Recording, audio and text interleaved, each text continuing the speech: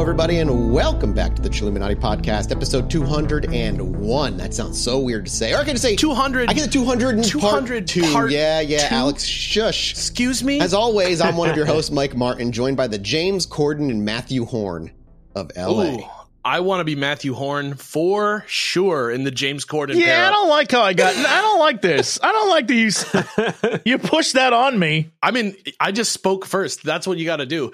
Nobody wants to be James Corden. You know what? Here's the truth. If between the two of us, if one of us was more of an asshole, I think the audience would agree it's probably me. Who's closer to being James Corden? I'll tell you this. I get a lot of free wine at restaurants, and I don't know that James Corden does, and I'll leave it at that. Hell, I mean, there's a lot of whining, but I don't know. Yes, ladies and gentlemen, that is correct. Welcome back to part 2 of the Greenstone, part 3, where, and I mean this sincerely, all will be made good. Things once hazy will become clear. You will all soon realize your time wasn't wasted by any measure. Jesse will earnestly apologize for doubting me. And in the end, 30% of our unsubscribed users, in admiration of this feat, will head straight over and sign up at patreon.com/ChilluminatiPod for reasons so insane you will scarcely be able to believe it. And as this continues to be our very 200th episode, we are once again joined by Michael Raparez, who you may know as the most emotionally grounded and stoic host of the fantastic and now 10-year running Video Game Apocalypse on the Laser Time Network, who has become the ongoing and unwitting marathon guest host stuck in this Greenstone limbo with us, and someone who was finally just as excited as I was to be talking about the hyper-evolved race of ancient humanoid earthlings that lived here before us and speaks to us from across time and space in the Assassin's Creed series. Michael, hell yeah. Welcome back to the show. Thank you so much for having me. Now for your it's now your 4th episode. Krendor has been annihilated as one of our most common guests. You have now been on. And he's due a guest spot soon. He already told me what he wants to cover. So Emotionally grounded and stoic that is such a nice way of saying I'm boring. It's not boring. It's not boring. It's just some people use the podcast to go and just release everything that's bothering them in the world, and other people rein it on in, keep it on track. Somebody's got to press the button that says number 4. You know what I mean? Yeah. Somebody's got to be like, well, here's all the stuff I researched about this game. Yeah, that's me today, right now. Oh, yeah. And anyway, speaking of that, if just like last week, if you're digging the Alex and Michael vibe and you want to keep it going, I'm also going to be guesting again on Video Game Apocalypse. Find it at VideoGameApocalypse.com. Last time we got super nerdy about all the ancient alien races from video games, but this time we're going to be talking about punching zombies to death. Yeah, right? Games where you get to punch zombies to death. It seems like a really bad idea, but games make it really fun when you can do it. That's the type of kinetic, outrageous activity that video games are perfect for making into an everyday activity. Yeah, it was inspired by a video someone posted of using knuckle dusters in Dead Island 2 and putting their fist directly through a zombie's head. And like, I want to play that now. I want to play 5 other games that let me do that. I need you to know, Glorious. not only did I play, I punched a zombie so hard their eyes popped out and then dangled as I continued to punch them. And it was one of the greatest things I've ever experienced. I was like, this is so gross. Oh, it was lovely. The gore in that game is insane. Yeah, I It's love it. absolutely nuts. Yeah. We were talking about on Michael's pod about like why gamers love of those who came before storyline. Like why that, even though it's like in every single video game that's a AAA video game, why do you think so many AAA games are still using the those who came before premise? Like, what is the essential one? What is like the game with that in it? What do you mean those who came before? like people who lived on the planet prior to us? Like these people were here before us. They're so mysterious. Assassin's Creed, basically. Yeah. Every single RPG ever created in the history of video Why games. is that specifically, I think. Yeah, why is that? Every single one. But even Mass Effect, every I don't single think there's one. an answer to this. There's always it's like fun to unravel a mystery about the ancients. I think like even Horizon Zero Dawn does it really well, where it's like the ancients are us in the modern day. To Spoilers. take what they establish as normal and then say, oh, but none of this is actually normal. You don't know what came before kind of thing. Yeah, it's a fun thing to do. It's kind of like the same reason people get into QAnon, but like safe. Unfortunately true. Harmless. Anyway, Enough about ancient paradimensional alien races contacting their progeny in the far future. Let's wrap up the Greenstone saga, thereby satisfying everyone on Earth, shall we? I don't know, Alex. Shall we? Don't shall we me? I don't know. I don't know anymore if we're going to get like blue balled until the show ends. First off, let's start with a little recap and background so we can start tying some of these wildly frayed threads together, sort of like in the opposite way of Rise of Skywalker. Same vibe, the opposite effect. You know what I'm saying? It's like Rise of Skywalker, which was not the greatest film. And we're going to be doing that right now, but it's going to be... Not the greatest is such a nice way of putting that. It's going to be the same as Rise of Skywalker, but the opposite. I even say the worst Star Wars movie that exists. That's what I promised for you today. I might say one of the worst movies, period, but like, whatever. I promise you the Rise of Skywalker of Chilluminati episodes, but the opposite. Somehow the Greenstone returned. I don't like that you start with the Rise of Skywalker of Chilluminati episodes. But opposite. That can be taken out of context. Yeah. Anyway, as we discovered last week, UFO investigator Andrew Collins and paranormal researcher and historian Graham Phillips received word from at least 5 separate sources, psychic, spiritual, metaphysical, astral projecting sources, about a coming event that their small group was going to have to be ready for that was, quote, beyond their understanding, which of course ended up being the emergence of the Green Stone, which we've covered extensively already on the show. But what's really interesting to keep in mind right now is that at least 2 of these sources can be directly connected to UFO encounters. Firstly, the Avely abduction in 1974, which you can re-listen to last week's excellent and informative, worthwhile listening episode for lots of information about the Avely abduction, if you'd like, before starting this one, as it will make this episode more fun if you ever heard the one that I did last week before it.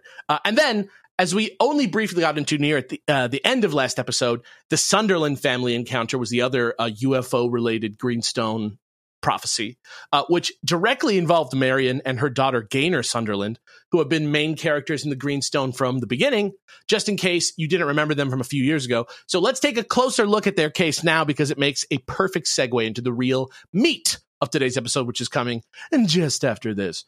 So I only touched on this briefly last week, but Gaynor was a 9-year-old girl in 1976 when she saw her aliens, who had a reputation among locals for being a little spacey and mystical seeming, reporting colored lights in the sky on 3 occasions, even before her encounter on July of 1976, which is the one that eventually drew Graham and his fellow investigator Martin Keatman to the little Welsh village of Oakenholt after they saw this primary source article about it in the September 1979 issue of Flying Saucer Review by Jenny Randles and Paul Wetnell. So basically, 1978, after Close Encounters, the movie was released, which Mathis has now seen. I've seen and it. Therefore, can step into the zeitgeist with us. Gaynor's younger brother Darren was saw something on the news about the movie, or saw a trailer for the movie on TV or something like that, and her brother Darren asked what a close encounter was, because he thought that he might have had one. And this was Gaynor freaked out about this, which is like really not characteristic of her. She's usually like a pretty calm, collected girl, but she started to like brutally make fun of him and say things like, aha, little green man. Mathis, I'm sure you know this feeling quite well, before she like stormed out of the room without even hearing the story. Just the whole audience, man. She was like, oh yeah, wow, alien story, big whoop. But when her little brother left and she was alone with her mom, she came to her mom and she was like, I only made fun of him because I also saw something. I also had a close encounter and I don't know what to do about it. So both of them have similar stories of multiple strange looking creatures, some humanoid, some smaller with scary animal features, just like in the Avely abduction. All of them wearing spacesuits, making strange whimpering sounds as they like collected or deposited soil samples, or perhaps destroyed some sort of strange bioluminescent alien life that had been accidentally growing in the field by mistake or something. They were just trying to put together what they were seeing. It didn't really make sense with like what humans do. But that's kind of the vibe that they were getting. And both of the kids ran away before they made direct contact. Both kids like got the attention of the aliens, but they also like booked it before. So then Gaynor came back. She said she came back the next day just to see what was up at the site of her alien encounter. And she saw that where they were like scooping or whatever they were doing in the dirt, there was now like freshly grown grass coming out of those areas. So she thought that was kind of interesting, where they were messing with the soil. And also, even as a young kid, almost a year apart, 2 different interviews with Gaynor, she said the exact same thing both times. And they actually, the second time that they interviewed her a year later, they literally threw in things that were like, and that's when they like sprouted their heads and started like, you know, like they threw in things that they thought that if she was faking it, that she would just go along with also, as if she maybe like forgot that she said that last time. She corrected them every time that they gave her a lie to say. So that's pretty interesting. Also, it's worth noting that in just like in the Avery encounter, in the years after the encounter with the alien, Gaynor also started to do really well in school, much more. She had like a reversal with her schooling. She was getting really bad grades, wasn't doing anything. Then suddenly school was like beyond, like she was like beyond school. She was like totally smart enough. But her brother Darren, whose story had slowly become more and more shaky compared to Gaynor's, had become impossible to get talking. So he kind of like shut down and maybe didn't have the same type of experience as Gaynor, or maybe the effect. Well, I mean, that's common. The after effect. Because no, exactly. UFO abductions always have this personal thread that runs through them. A lot of them have a lot of similarities, but there's like a weird personal twist on it. Some people get banged by aliens. Some people get strapped to a machine and forcibly seated. But not you. Other people go up and they remember the story we talked about where they walked on the ship and they saw people cutting meat with a meat cleaver. Why did we immediately jump to like sex aliens? That's top of the list. All the things it's at the top. Yeah, banging and seeing. It is my if I got one wish from a genie. What is the wish? To fuck an alien? Yep. It like covers 2 bases at once. Is that why? I think so. Okay. All right. Well, you know what? I can't argue with a man who knows himself. So that first UFO encounter happened. It was weirding everybody out. Then the Sunderlands began having more UFO encounters. First, Gaynor alone starts having some more. Then Marion and her extremely skeptical husband Frederick started seeing colored lights in the sky. And then Gaynor and her older brother Carl had a weird like late night encounter on their way back from the disco one night, which I guess younger kids than Americans go to, because that was only a couple years later that she was at the disco, and she was 9 in 1976. So she had a weird late night encounter with a craft with her brother that had left behind some kind of luminescent green residue also, which was interesting to me because it kind of reminded me of the mist from the Avery encounter. And then her family and other villagers began witnessing Gaynor being visited by these lights in her sleep, even when Gaynor wasn't aware of it. Like, so they'd be like, I saw a light coming to your house, you know, like stuff like that. There was also an anonymous 16-year-old girl in town who reported a strange object on the ground that she saw in 1978, and 2 further sightings around the area, one in 1975 and one from 1979, both craft really similar looking, both with beings in shiny silver suits, and this is all in a 5-mile radius from the Sunderland house in Wick. And just for those who maybe knew, or for you, Mike, yeah, a lot of people have, and especially in Close Encounters of the Third Kind, which really popularized the naked alien. For the most part, a majority of the sightings, they were wearing weird little suits, sometimes silver, sometimes orange, always like covered the entire body. That part is also not necessarily weird compared to other abduction cases. Right. Yeah. So they haven't evolved beyond the need for clothing. Yeah. Or maybe they just Earth maybe they're just uninhabitable. That's a great question. Yes. Maybe they just look like pajamas. Or maybe if they're using our conscious or they need us, it's taking what we think is what they should wear. There's always an answer. There's always, no matter what question you ask, if you're like, well, why do they need clothes? Someone will be like, oh, well, the ones that don't have clothes, those are probably just robots. Or like artificial creations, like that kind of. There's no winning. Is born with a championship belt. He's got a little boxing outfit on when he's born. So like, you never know. You never know what's real. Maybe what's they fake. just like the feel of Silver LeMay. Like, That's what does it matter?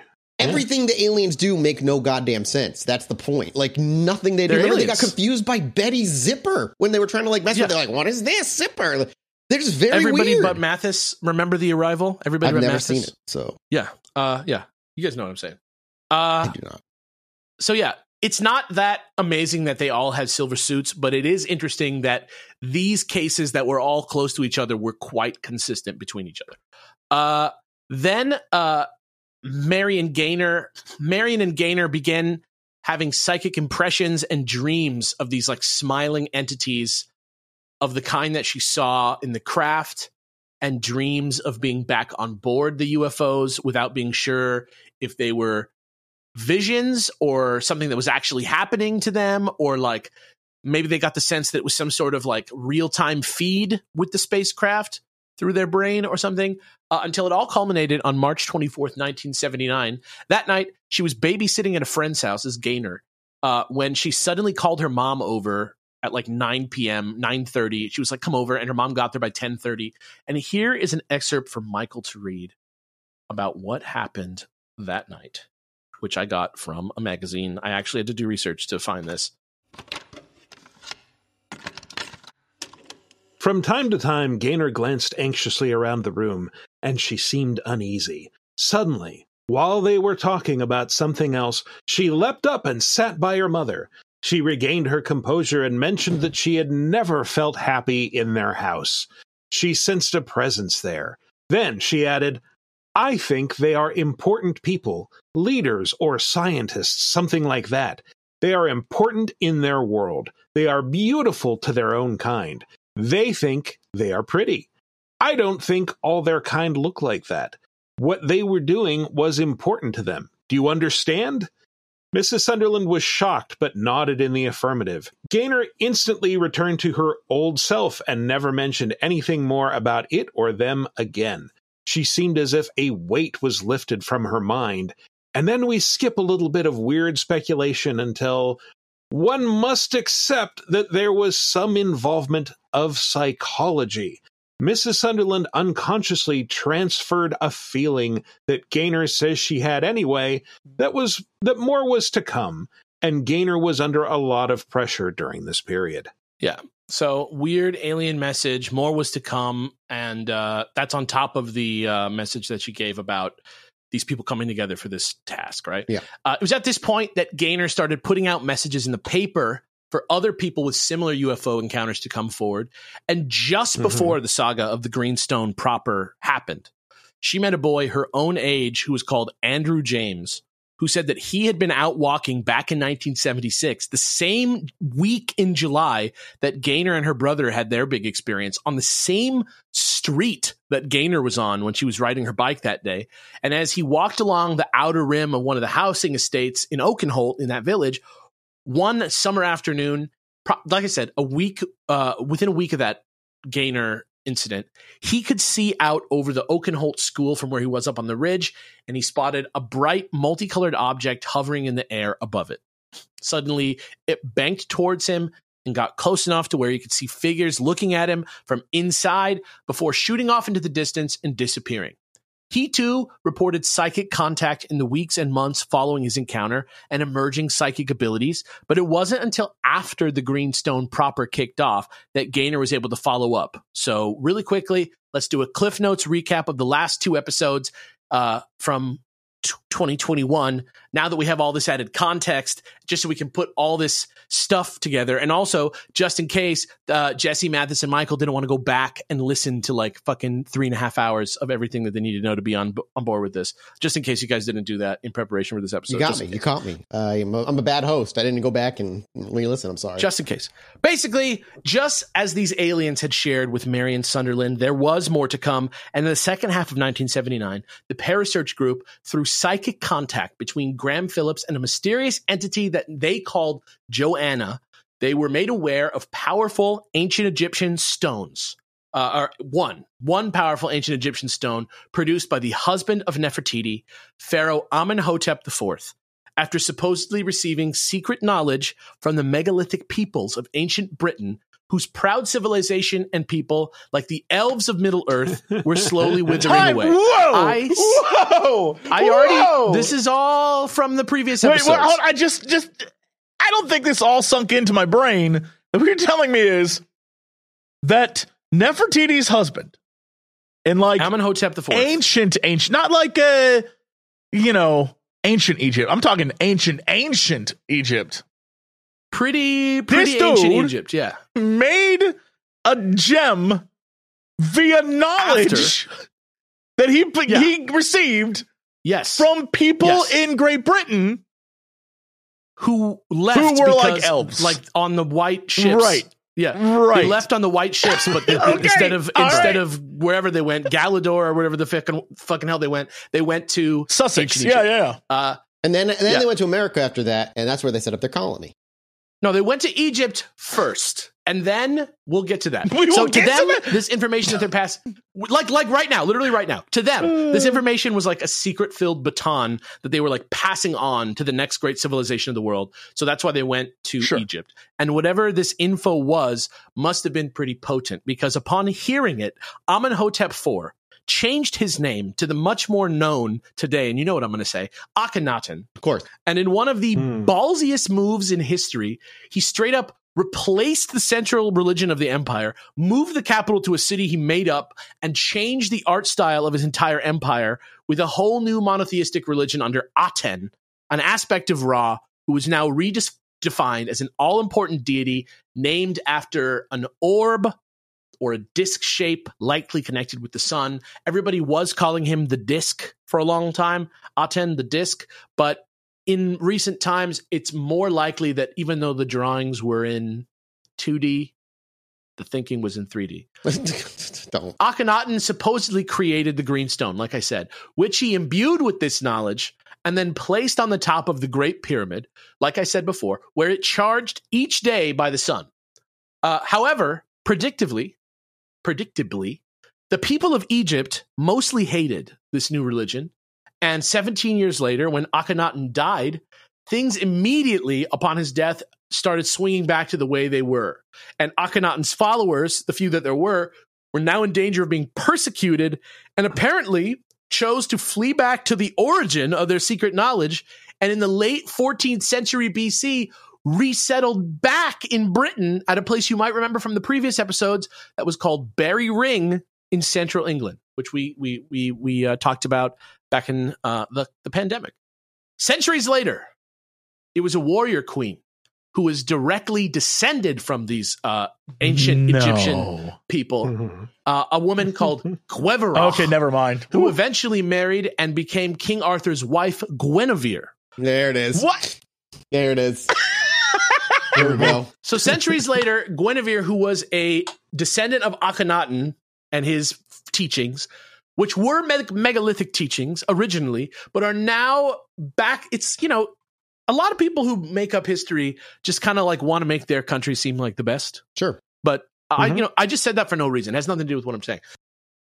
She became Guinevere, who upon her death. You mean Keira Knightley? Yes. In the face of changing time, she placed the green stone into the care of a secret society called, quote, the Nine, who kept the stone all the way through Roman occupation of Britain, all the way to the Dark Ages, until it passed into the hands of who else but the Knights Templar from Assassin's Creed. Yes. Unfortunately, a secretive organization in opposition to the Nine, which we talked about briefly. Oh, I lost my scroll. Hold on. I lost my scroll, guys. Oh, no. Unfortunately, better hire Parasearch to find it. Yeah, no, we're back. We're back. Apple F. Unfortunately, a secretive organization in opposition to the Nine was also formed in ancient history to use the stone to usher in a new age of evil. And in 1307, we talked about this last time, it was these people who sold out the Templar leadership in Paris and sealed the fate of the Templars and got them destroyed that first time.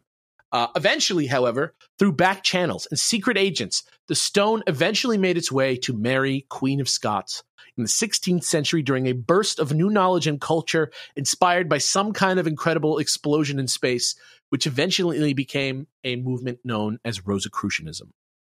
So that's where we get the Rosicrucians, and I talked briefly about how the Rosicrucians probably weren't a real thing. They were kind of more like the mods or the punks or the goths rather than like a secret society, that, as people say. There's a different secret society now that's called Rosicrucians, but they're not as old as all that. I'm talking about like a movement of intellectuals, basically.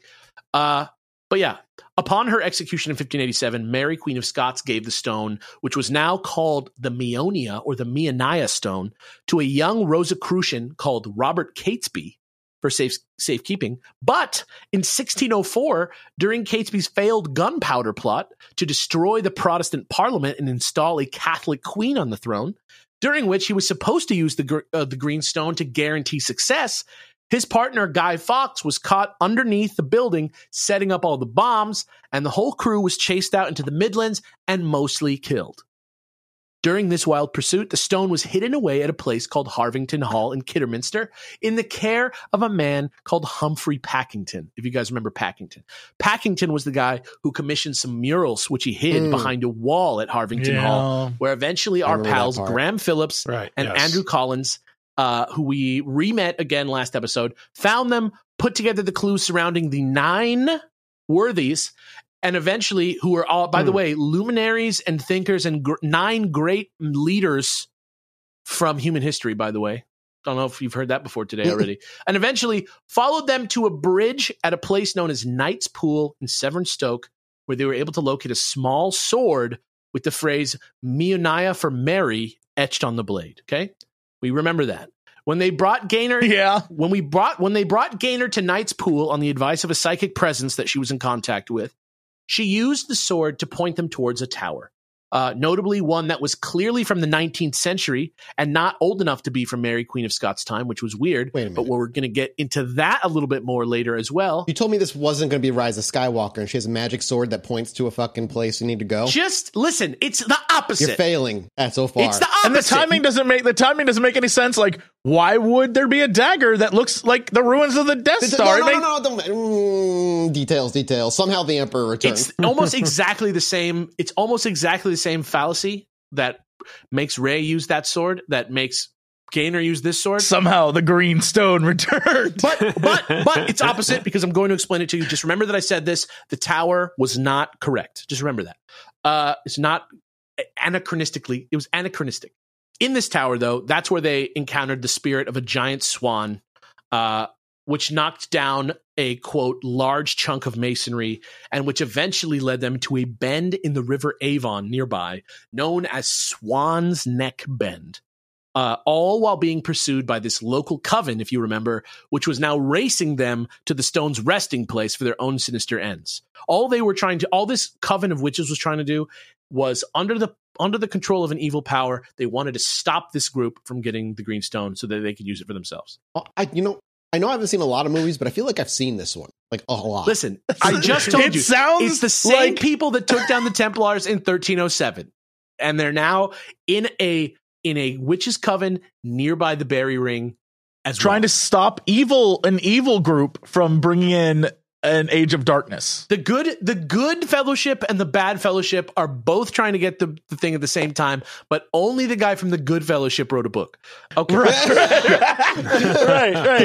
That's important. That's a bit of a spoiler. So according to Gaynor... Then how can we believe him? Well, we already know what happened to that group. So according to Gaynor, this group was planning to carry out their ritual of evil at midnight on the 31st of October. You got all this from a psychic... communication, correct? This whole time, there's been this Guevara, Joanna, lady in white that sometimes speaks through them and that they've been able to contact and speak to. Some sort of psychic presence that's guiding them, though they've been cagey about who they are exactly. We'll get into that some more in a little bit as well. But yeah, they were planning to carry out this ritual on the 31st of October. They needed the stone to perform a reflection ritual to render the coven powerless so that they could delay evil's progress that much longer and get the stone into their power. So that's what they needed to do. That was the first quest of the Green Stone, which we're going to get into again just to tell you what happened. But here we go. The guiding presence that was helping them led Graham to the area separate from the group, enabled him to grab a casket containing the stone from right under the noses of the strange coven without anybody noticing. And inside the casket, when he looked to see if the Green Stone was inside, he also found a black guardian stone, which he psychically felt would try and destroy the Green Stone in order to protect it. So he got a trowel and he flicked the guardian stone into the river and took everything else back with him. That's some shit ass protection magic. If you can just be like, and then it's like in the river, you're like, sweet. Wait till you see how strong the protection magic is. That's a story for another time. Oh my god! No, it needs to be a story for this time. No, that's not part of the Green Stone story. Don't worry. The next day, the next day, Halloween night, the night of the Coven's ritual, they were followed back to the Swan's Neck by strange men in a white Ford Escort. But they tricked those guys. They like got out of their cars and like walked around and were like looking around and were like, oh, I guess we can't find the stone. And then they like got in their cars and left. And that was like how they tricked those guys into letting them think that they didn't have the stone already, which Graham went and got on his own in the middle of the night. So back at Marion's house, 2 hours before the ceremony, they're in Oakenholt. They're all just about able to make it in time, all to join hands, and they have the stone, and Marion watches in a vision as their intention of a magical reflection thwarts the dark witch woman that they saw chanting in front of the fire in her black robe, surrounded by her dismayed acolytes, and they just in time put up the blocking spell that the Greenstone can put up to stop them from getting access to the Greenstone's power and defeating that coven forever. So that form of evil, gone. And that's where we left it. We know what they were specifically attempting to do, the coven?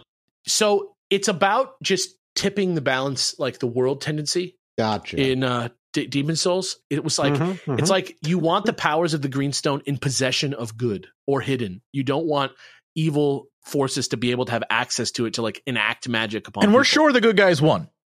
What year was this? We're sure they won, right? Well, listen, that night they slept thinking they defeated evil. Oh, shit. There's a sequel. Gotcha. It's not a sequel. It's part 3 of the Greenstone. That night. Not last night. It was like over 40 years ago. They slept thinking they defeated evil, but in reality, they'd only just woken it up. And their true quest was just about to begin.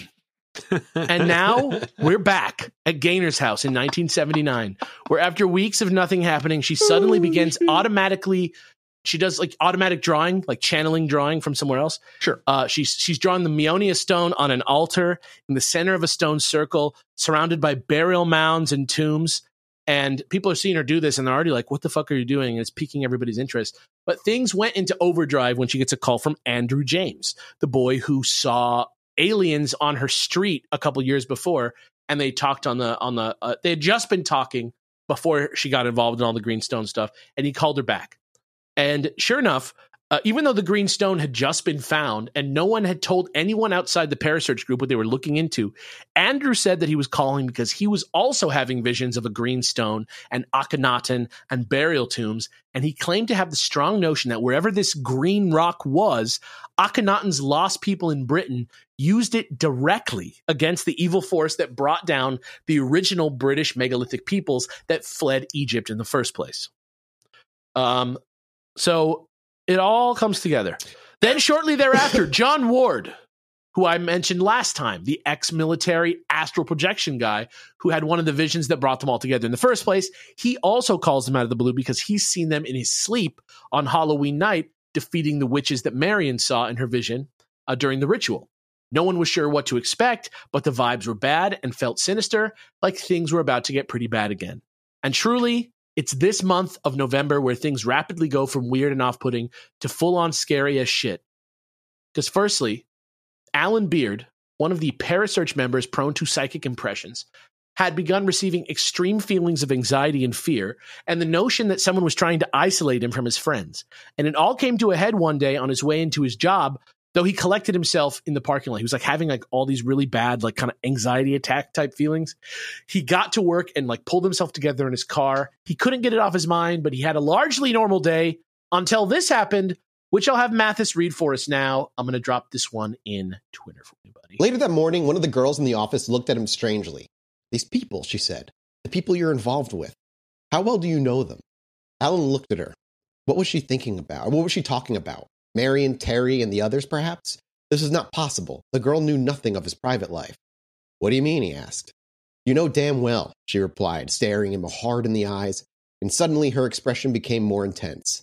They're evil. You must have nothing more to do with them. He was surprised and frightened. She was staring straight at him, her eyes blank and expressionless. What did she mean? How could she know? He suddenly remembered the warning and the feeling he had experienced earlier that morning. He knew she was being used. No, I don't believe that, he said defiantly. Still, her eyes pierced him. Who are you? He stammered. Her expression changed to a sardonic grin. She laughed. You don't think you will die yet. Wait, what? You don't think you will die yet, do you? Well, you will. You will die in a road accident. That's unfortunate. You will die yet. Yeah, what the fuck? Yes, you will die, you dumb living thinker. He was terrified but said nothing. Suddenly it was gone. The girl stared around her, a puzzled expression on her face as if she did not know where she was. She looked at Alan and smiled nervously before returning to her work. He immediately telephoned Marion and told her what had happened. The opposition was far from beaten. Yep. So shit's getting weird again. Then The Empire strikes back again. that's right. Later that month, Barry King is in town from London, the guy who helped Andrew Collins with the Avely UFO case from last episode.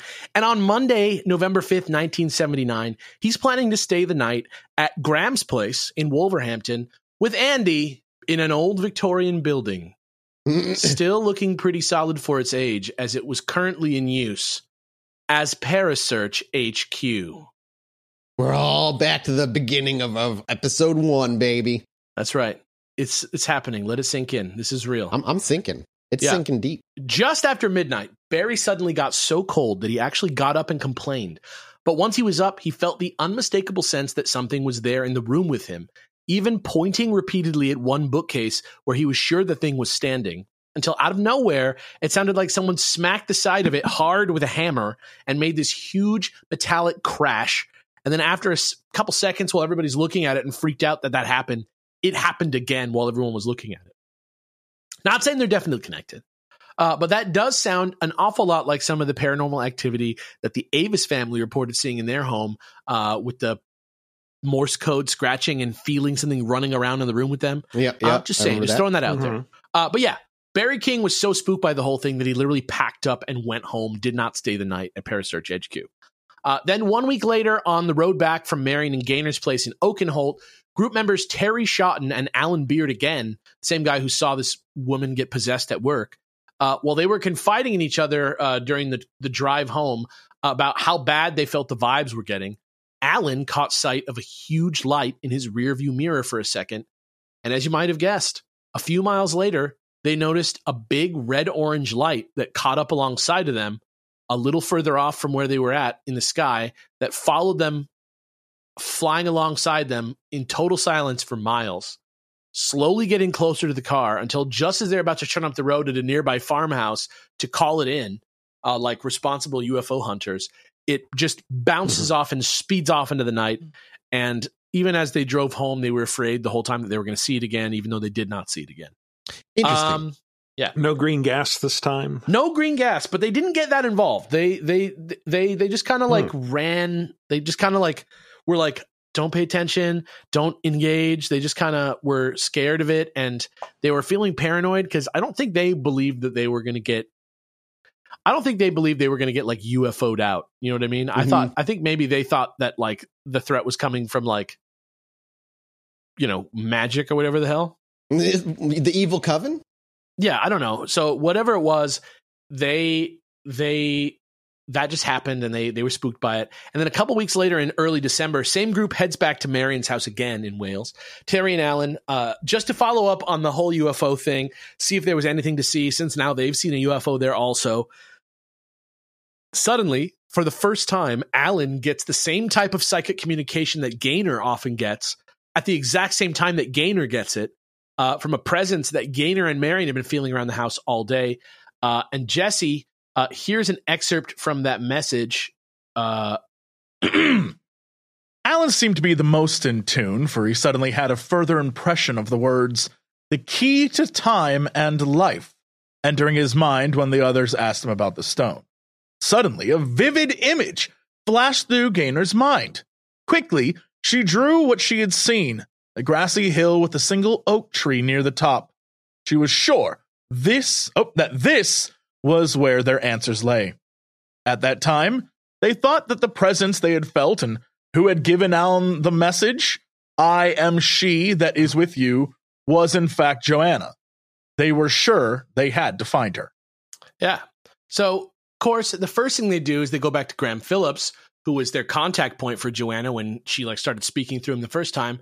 But this is actually the point in the timeline where I actually mentioned this earlier in earlier episodes, but Graham finally got this presence to say that, quote, Joanna was supposed to be this Joanna that he knew in college, who was like his acquaintance, who he'd only barely known. And she was now just like living in Cornwall somewhere. So immediately when the presidents like told them this, they like went to Cornwall where she lived and visited her. And she just had like no fucking idea who they were. Mm-hmm. She was just like, what the fuck is this? So then after thinking about it for a while, Graham and them all decided they were going to believe that whoever this entity was that was contacting them was obscuring their identity for some unknown purpose, and that maybe Joanna was something they'd chosen to make themselves palatable or acceptable for humans to communicate with. Who knows? Now, I don't know about you. I'm not saying he did or did not do this. This is just my pure speculation. But if I was Graham Phillips, I'd probably definitely have been thinking about the aliens from the Avery abduction at that time that had warned the Avis family about the Greenstone, and also said that the aliens were here to, quote, observe and to lead through observation. Don't know. That's what they said. Could be something that you could be thinking about right now if you are on the same zag that I'm on. I don't know.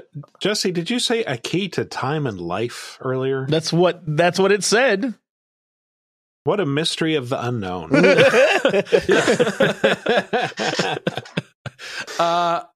Anyway, this revelation took the wind out of everyone's sails a little bit. And honestly, rightfully so, because things start to get a little tough on the team here for a little while. For some reason, being at their headquarters was filling everybody with this sort of overwhelming feeling of depression. And since it was kind of a volunteer operation, not like a big money operation, kind of ran on enthusiasm, the fact that people were getting ill whenever they'd come to the headquarters was really cutting down on the number of people who felt like coming in, keeping the train running every day. And it was really like impacting their ability to like be these people. It's like, you know, if suddenly the people that when you were a YouTuber back in the beginning and you just like were in your house, if the people that were helping you suddenly just like stopped helping you, you don't really feel as motivated to like continue doing your own thing at that point. Now, obviously, you could chalk this up to the Greenstone turning out to be nothing but trouble and morale just being kind of low because of all the shitty stuff that's happening. But then, slowly but surely, things started to get a little bit more insidious, starting with light bulbs beginning to explode on a day-to-day basis every couple of hours while people were there trying to work. Just like they're replacing light bulbs all the time. By the end of January, though, the, quote, electrical anomalies were actually getting to the point where they were becoming dangerous. And Graham and Andy were regularly getting like big time electric shocked by like the fridge, kitchen appliances, the cooker, all kinds of stuff, which would continue to happen even in the face of checks by technicians and engineers who they'd have out. And they weren't finding anything wrong with any of the stuff or any of the wiring in the walls or anything. And one night, Wednesday, January 30th, 1980 at 5:30 p.m., Andy and Graham were there. The doorbell rang. Nobody was there. Honestly, probably some kids messing with them, but they were in a fragile state. They were freaked out. Even though it made them uneasy, they were like, maybe we're just freaking out. Maybe these kids are fucking with us. Like, maybe we just need to like chill out. Let's go make some coffee. So they're like chilling in the kitchen, drinking a cup of coffee, having a chat about stuff. And then all of a sudden, out of nowhere, this smoke comes pouring into the door that's like so thick that they can't see through it. And they thought the house was on fire. And so they like run out in a panic and they're like looking around, but the house doesn't seem to be on fire. And they realize the smoke has this weird sort of like incensey smell that goes along with it, like this perfumey sort of sickly sweet smell that goes along with it, which is another thing that I talked about the other day, if you remember. Just saying. And just another clear link between last week's episode and this one. And they realized that the smoke had no source. It was just smoke. It wasn't like emitting from somewhere. It was like this like smoke that would like sort of materialize all at once. And they opened all the windows and everything in the house and they had fans running. Still took 30 minutes for this smoke to go away. And they're all freaked out and they're waiting for it to clear. They call their friend Terry over to see what's up with the smoke too. Terry sees the smoke. He gets there before it clears. He's like, what the fuck is this smoke? And they, you know, the smoke dissipates and they're like, where did that smoke come from? They don't know. They calm down. They hang out. By 9 p.m., they're like, okay, all right. That was crazy. Terry's like, right, I'm going to leave. I'll see you guys later. He opens the door and, oh God, stuck into the door a couple inches into the door is a leather-bound, handmade metal, occult-looking dagger with a 10-inch long blade just stuck in the door. And they don't know what to make of this. It looks literally handmade. And Terry calls Marion, who says she's been expecting them to call her. And her first tip was not to touch or move the dagger in any way, but it was already too late. They'd already moved it because it was too cool looking. So she made them take it out into the shrublands across the street and bury it in a hole full of salt using a trowel. A lot of trowels. Was it the same trowel you used to flick away the Guardian Stone? Yeah. It's like the Jar Jar Binks Sith Lord of this story. Yeah. Turned out, according to some occult experts that they called in London, just to ask about like the design of it and stuff, the dagger was most likely something called a burine or a burin, which is used to carve effigies of potential targets for curses or hexes, which is kind of confirmed for them as much as they needed to be that they had actually become the victims of some sort of targeted psychic attack by some group, and that the dagger had been left behind as a threat from this group, just to start the mind games going. So then Andy Collins calls the Avis family, who've been abducted, the Avely UFO family, ask them if they can like use their psychic powers to try and soften this attack that's been happening against them and ruining their morale and stopping people from coming around their headquarters. And he called Martin Keatman, who was a student at the time, and whoever else he could think of who might also have the strength to protect him. Anybody psychically inclined, he was like, please come and help, like Earthbound, literally. But it was no use. And by 10:30 p.m. That night, the thick black smoke was back. The door to the room they were in slammed shut, and it felt like something slammed against the door.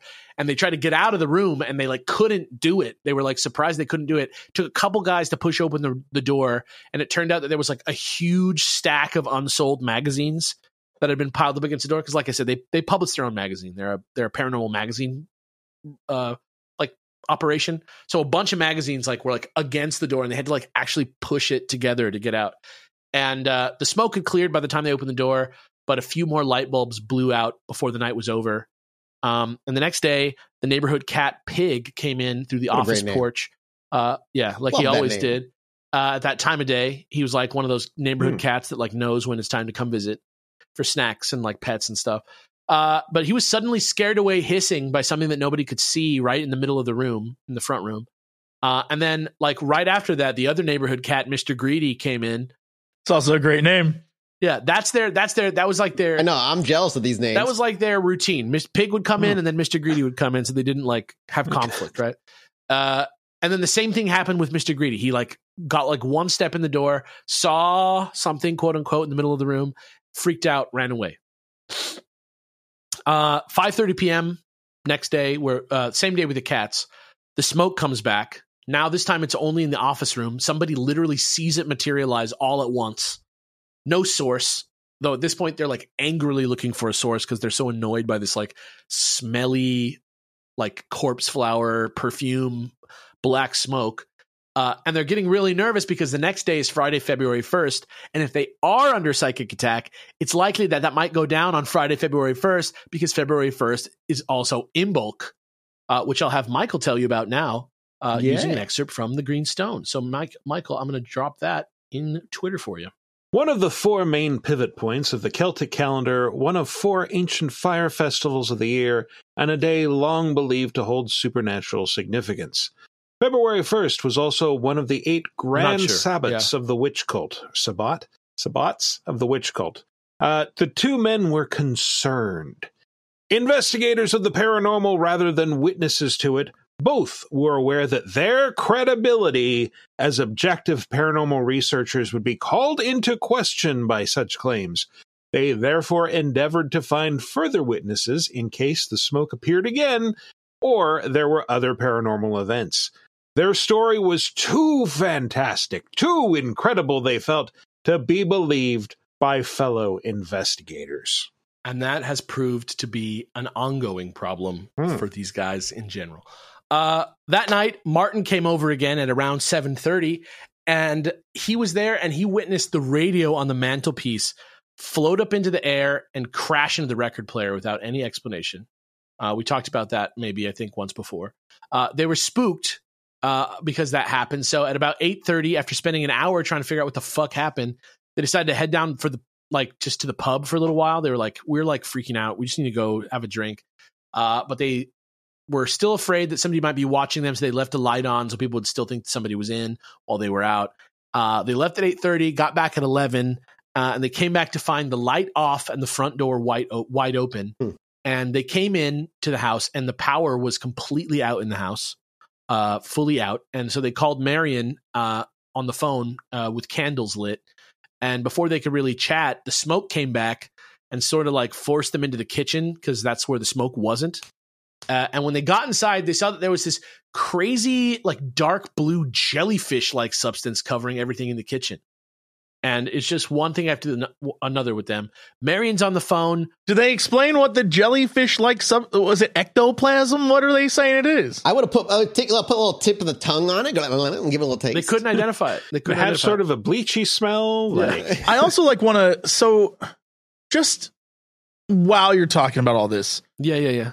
Is the assumption then that all the stuff that's happening to them is because of the evil team? Yeah. Or is this something else? It's like an indirect psychic attack where you're like sending bad vibes hard towards some people, but you're going to find out why this is so easy for them. It's a psychic war, Jesse. Come on, man. Catch up. No, I get that, but I don't know. Like, okay, just imagine the four of us are in a psychic war, right? We're mentally battling it out right now. What is the tactic of making a radio float? Like, this will mess them up. Like, why do that? Just to you know what I mean? Just to sow discord. Unless it's just a byproduct of psychic warfare. Like, oh, I'm not afraid of your technology. I'll make it float. Yeah, like, I don't know how directly targeted it is. I think it's just them like praying every night. I turn it into Beetlejuice at that point and just start having a dance party with floating shit all over the place. Like if you just pray to these gods, like, hey, please go fuck up their shit. Like I think that's what it's like. And so I am like, dear Imhotep. That's right. That's the god I've chosen. Imhotep. Sure. That's right. Dear the mummy. Yeah. Go over there, mess up. And he's like, I'm on it. And now I'm the evil, malevolent god, and I'm over there just like, float radio. Goo walls. Like, bro, kill a person. Do something. Well, like they planted a knife for him to use, but then they found it and buried it. So it's not like, oh man, I gotta work with what's here. Oh yeah, he calls up. He's like, I thought you guys left me a knife. No, dude, we did leave you a knife. Where is it? I think they buried it. Are you kidding me? Well, I just got enough juice to throw their radio. All right. And then he just like pulls his pants down and shits all over the table. It's like, what do you got? I got goo. Yeah, you get shit. I can make the radio float. Speaking of whoever the fuck did this, Marion's on the phone. She's telling them she's seeing visions of two shady dudes, one bearded, one clean shaven and bald, who are both wearing all black. She tells them that they're still around somewhere and that they should leave the house immediately. But the group at the house decides they didn't want to leave all this paranormal evidence behind. It's too valuable. So they made a double circle of chalk around themselves and a circle of salt around that. And then they barricaded the doors of the room they were in, and they just started settling in when they noticed that they smelled something weird. And they looked over at Andy, and his fucking coat had like started to catch on fire. They'd be like, and he ripped ass. Yeah, and they smothered the fire quickly, but it filled them with determination to like defeat this evil force and outlast it. So they still continued doing what they were doing. They busted out the sleeping bags. They were going to tough it out over the night. Things were uneventful after that until they fell asleep. But at some point in the middle of the night, they woke up panicking because now Andy's entire sleeping bag was on fire, like fully burning. And they got him out and into cold running water, double confirmed that all the candles were still away and put out. But he was pretty burnt, especially on his fingers. And I actually have a picture of Andy and his sleeping bag. If you want to see it, I'm going to drop that here for you guys to see in the Twitter for you guys. Yep. Okay. That is a man holding a burnt sleeping bag, looking. The only Pretty expression I can say is baffled, perhaps. And who would just burn a sleeping bag for clicks? Did he write a book after this? I've got it right here. Yeah. Who would cry on camera for clicks? I mean, come on. No. I don't know. The thing is, like, there's no way a sleeping bag could be burned or shredded normally. No. Yeah. Not like that. That's psychic hard fire. Not without supernatural intervention. It's hard to say what's true. You know, it's hard to say. Next morning, they got the power back on, and as they called to check in with everyone on the team, things were looking pretty bad all around. Terry's wife was up literally obsessing over Graham and Andy at the headquarters and worrying about them, making herself physically ill. Martin's mother found footprints leading out of the woods and up to her car without any footsteps heading back the other direction. Gaynor's psychic presence impression was warning her that this evil force affecting them had only had one goal, which was to destroy their ability and confidence in each other to come together and use the Greenstone effectively. That's the best way to defeat them, because if they can't use the stone, that's the second best thing to them not having the stone, right? So that Sunday, 7 p.m., they all separately concentrated on the stone for 5 straight minutes as she held it in her hand. And at 7:05 p.m., Gaynor smiled, handed her mother the stone, and told everyone that the psychic attack was over. No one knew if she was right, and she wasn't right. But that was the best they could do for now. So time went on, and the attacks slowed down for a little bit. But then something really interesting happened, because for one person, the pieces weren't adding up. On March 3rd, 1980, Marion Sutherland, Gaynor's mother, had had enough. Something seemed off to her about the story of the 9 just disappearing after the gunpowder plot. And as she started to look at more and more details of Graham's story, she started to get this sort of strong psychic hunch that they didn't have the facts exactly right. And the more she thought about it, the more she decided she wanted to have the authenticity of the casket and the sword that they discovered reconfirmed by an expert. So she went back to the Grosvenor Museum in Chester to meet with the assistant curator, Dan Robinson. And strangely enough, it was the result that no one expected. The casket that held the Greenstone was indeed of the proper medieval origin that it should have been. But the supposed sword of Meonia that they'd found, which was hinted at by the 9 Worthies mural from Packington, and which Gaynor used to correctly discover the location of the properly medieval casket that they found out that this sword was somehow, upon closer inspection, only about 100 years old, placing it in the realm of the 1870s, 1880s. Okay. And when they looked into it further, like I said, the tower, this is the point where they find out that the tower where Gaynor saw the swan wasn't old enough to have been around during the gunpowder plot either. So now the only conclusion they could come to, and honestly, if this was me, this would be me being like, well, this whole shit was fake. Yeah. I'm on that road right now. But Marion is a psychic, and she's been having these psychic impressions about this whole time. So she knows that at least something that's happening is correct.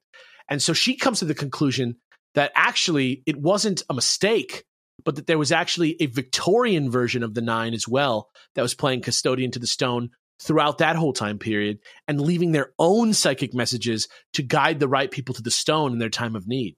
That maybe after they hid the stone at Packington, with Harvington Hall and stuff, that this version of the 9 got it and then added some of their own things to the mix to hide the stone again, right? Okay. So with that, I know what you're thinking. If the 9 survived, why would they hide the stone? Like, why, if the 9 made it, why would they need to continue to keep the stone hidden rather than grab it and use it to defeat evil like they should, right? Yeah. So when Marion told Gaynor her suspicions, Gaynor agreed and added that she felt something terrible had happened to this group of people since then that wiped them all out. And she, and later Alan Beard, who was now regularly having these Gaynor-style visions after his own UFO encounter on the road, both saw the last members of the Order in a vision being stabbed and poisoned and hiding the stone to protect it from evil forces trying to obtain and use it. And they weren't sure, but they also got the impression that maybe at the time of their destruction, the 9 may have been led by a woman, the same one Marion had seen with, quote, agitated hands last episode at the UFO conference. So some stuff was starting to come together, and it makes sense why Marion was starting to not believe what was going on, because she was starting to have these other visions of this Victorian woman, and it was just not adding up. So this was good that she went and figured this out. In the days following, all the members of Parasearch, having been granted a break from the attack, were now experiencing the emerging presence of this woman, aka Joanna, aka the White Lady, aka possibly Guevara, aka possibly Mary, Queen of Scots, or possibly some other Mary, until finally it came to a head in September. And now Mathis will tell you what happened. The 4 of them sat in the room, clearing their minds to enable the woman to communicate. Suddenly, Graham saw a strange image of an Egyptian-looking building, like an ancient tomb situated in a garden. He saw two sphinxes, between which ran a corridor with a winged sun disk carved above the entrance. He knew that this building was somewhere in the Midlands, although this seemed preposterous. Gee, English is hard. Yeah. There could not possibly be such a building anywhere in England, but the image remained, and he knew that it was connected with the secret society in Victorian times. He then saw a woman, and the name Mary Heath came into his mind. He felt it was she who had been in charge of the secret society. Yeah, so this weird Egyptian Sphinx situation seemed absolutely insane to literally everyone, and Marion made it seem even crazier by insisting that it was on a path flanked by redwoods and pine, which are definitely not trees that you imagine in Egypt.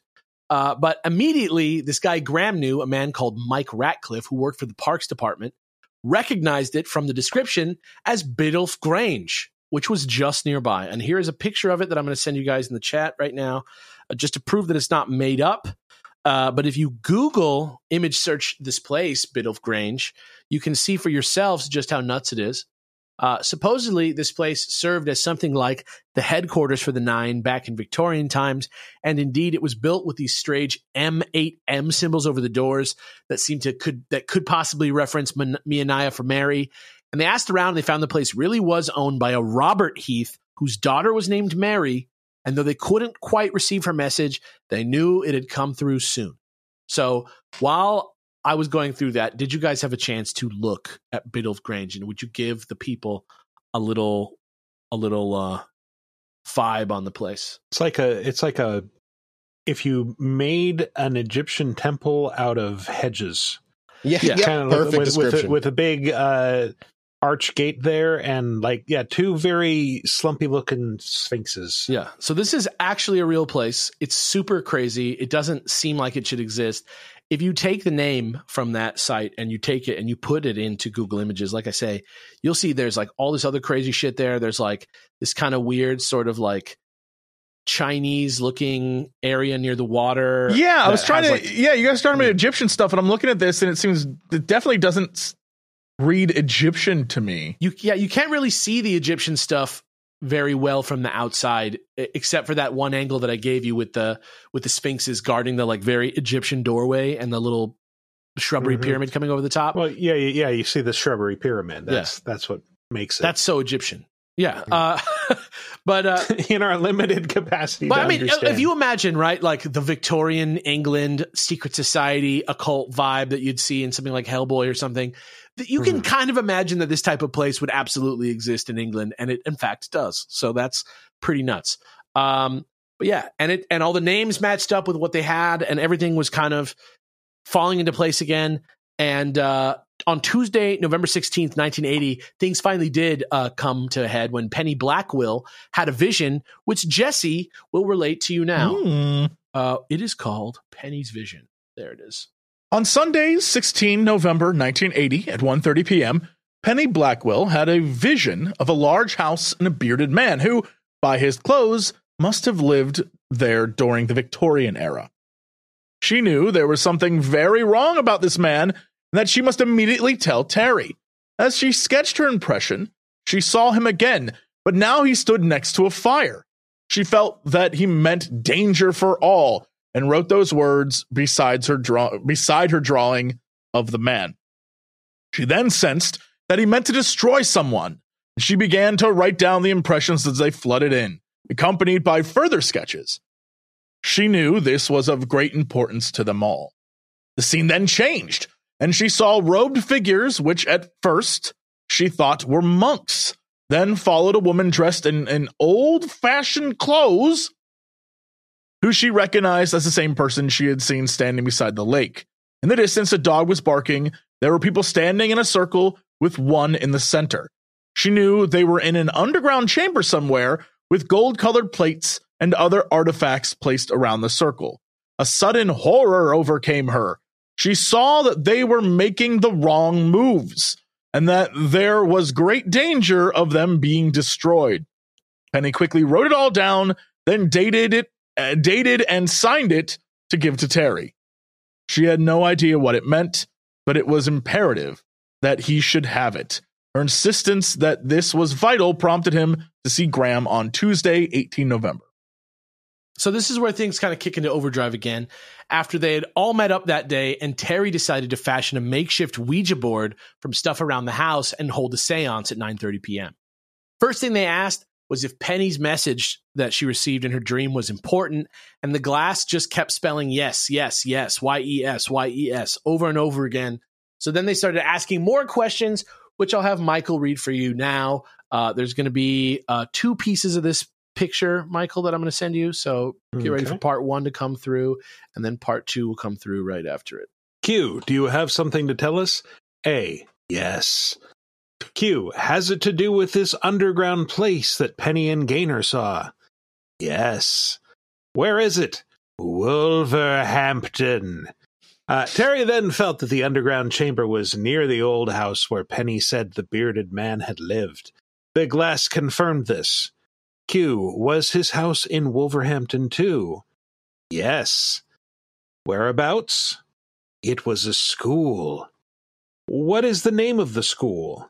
The Catherine Genie School. Genie School? I don't know. Yeah. Is it a school now? No. To their amazement, the glass spelt out that the school once stood in Oaks Crescent. This was surely too incredible to be true. Excuse me. But it could be checked. Question, was the underground place that Penny saw below the school? A, nearby. Then they asked if it was correct that the ceremony took place in a cellar in or near Oaks Crescent, and if it involved Mary Heath. It answered yes. But could this be correct? The glass repeated that it was so. Question, when was this ceremony? Answer, the 22nd of November, 1875. They then asked where exactly the cellar was, but the answer was unclear. However, it did say that something terrible had happened there, which brought about the end of the order. They must, it said, now put this wrong to right in order to release the power of the stone. They must go to the place and banish the evil guardian that held this power. Yeah. So if you'll remember, Oaks Crescent, 19 Oaks Crescent is literally where Parasearch HQ is. So next, they literally asked if it was the cellar under Graham's apartment. And, well, they probably said flat, but you know what I mean. And the answer was yes, in 1875, and that their being there now was no accident. And here's some pics of the cellar underneath Graham's apartment, underneath the Parasearch HQ, this old Victorian building that I've been hyping for several years now. Here's some pictures of the cellar, so you guys can kind of describe that to people. Dropping them into the Twitter now for you guys. Looks spooky. Yeah, it looks like a fucking Eurojank horror game from 2018. Oh, yeah, that's horrifying. That's a serial killer basement right there. That's John Wayne Gacy's floor, under his floor right there. I could give a description, but it would spoil the movie Barbarian. Yeah, yeah, exactly. I don't even know. I don't think I've ever heard of that movie. That's okay, Mathis. You got a lot more to watch before you get to Barbarian. That movie came out like last year. Yeah, it's like a spooky wine cellar with like some cables going into it, and yeah, and it's the cellar for the whole building, not just Graham's apartment, obviously, right? It's like not a private place just for him, but it is underneath his building, which is crazy. And he was confused when he found that out, explaining that it couldn't be destiny that he lived there because he picked the place out himself. But as Mathis will now read for you, here was the thing's response. A little bit more seance for you in the Twitter. Can you remember how you found it? The glass answered. Yes, a girl I knew whose brother lived there was moving out and she told me about it. Your meeting with her was no coincidence, it answered. Mind blow. Graham removed his finger from the glass and sat back. This was too much. Terry then asked if it had all begun to happen because they had taken the Oaks Crescent flat. Yes, it answered. They had been chosen and the circumstances had been created to permit them to move into the flat. Graham objected, saying this was going too far. He refused to continue.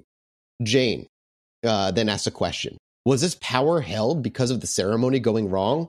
Yes, was the answer. Terry then asks, was it to do with the bearded man who Penny thought destroyed them? Yes. Who was he? John Lang. Who's John Lang? It answered that Lang was a black magician through whom all the power of the evil one, in caps, was wielded in 1875. How did he manage to destroy them? It answered they made incorrect moves. Yeah, which is basically the same thing that he said earlier. It explained that they had to banish evil from the cellar and that it would leave instructions with Marion on what to do. When they called her, she said she just had a vision of an 8-pointed star and, quote, an underground passageway bricked up with rubble. Back on the Ouija board, Mary said that it was an 8-pointed star of Michael and that they could banish evil with it. She also explained that on November 22nd, 1875, they had all gotten together against Lang, who was the leader of the evil team at this time.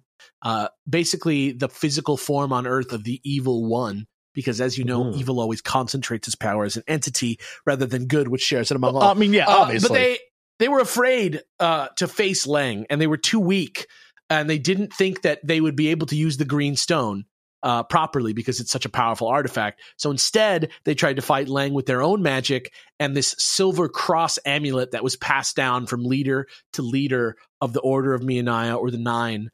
And they failed, and the cross was destroyed, and the energy essence of that cross was distributed in the basement. And they died, and they failed. And they asked about Packington's original sword, and they asked about what the UFO sightings had to do with everything. But you wouldn't talk about anything besides cleansing the cellar. So they went to the other room, and they followed Marion's instructions on the phone. They started to draw on the floor. They drew the 8-pointed star on the floor, and somehow Andy and Alan had already had holy water and a rosary on them in their cars because of some sort of happenstance. It's good to have that on you at all times, just in case. Just in case. They were psychically compelled. They were psychically compelled to place it in their cars.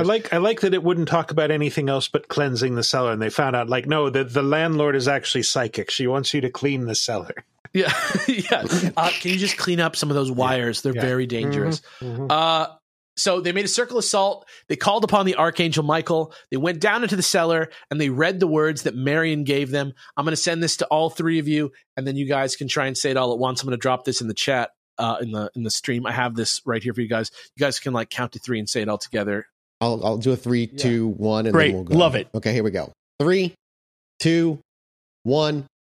Archangel Michael, I adjure thee in the name of the blessed Virgin, by her holy body, by her sacrificial body, by her sacrificial soul, to come forth.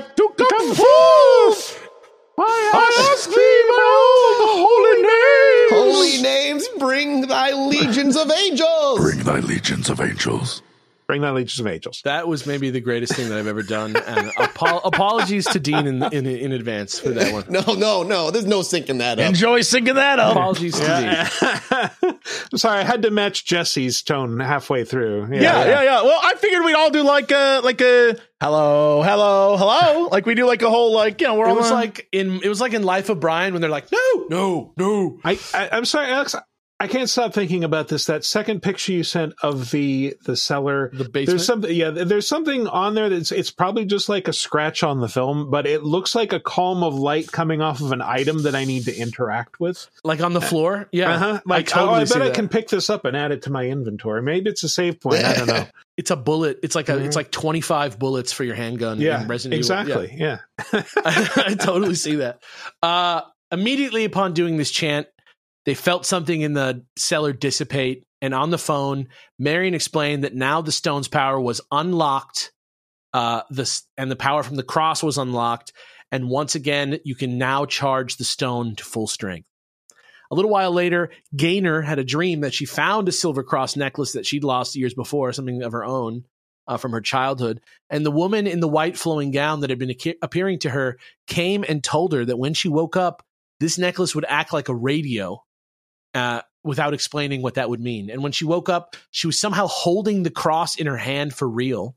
And she knew that the cross of Mary Heath and the power that was within it had now transferred into Gaynor's cross, and that it would serve as the key to time and life for recharging the stone. And books.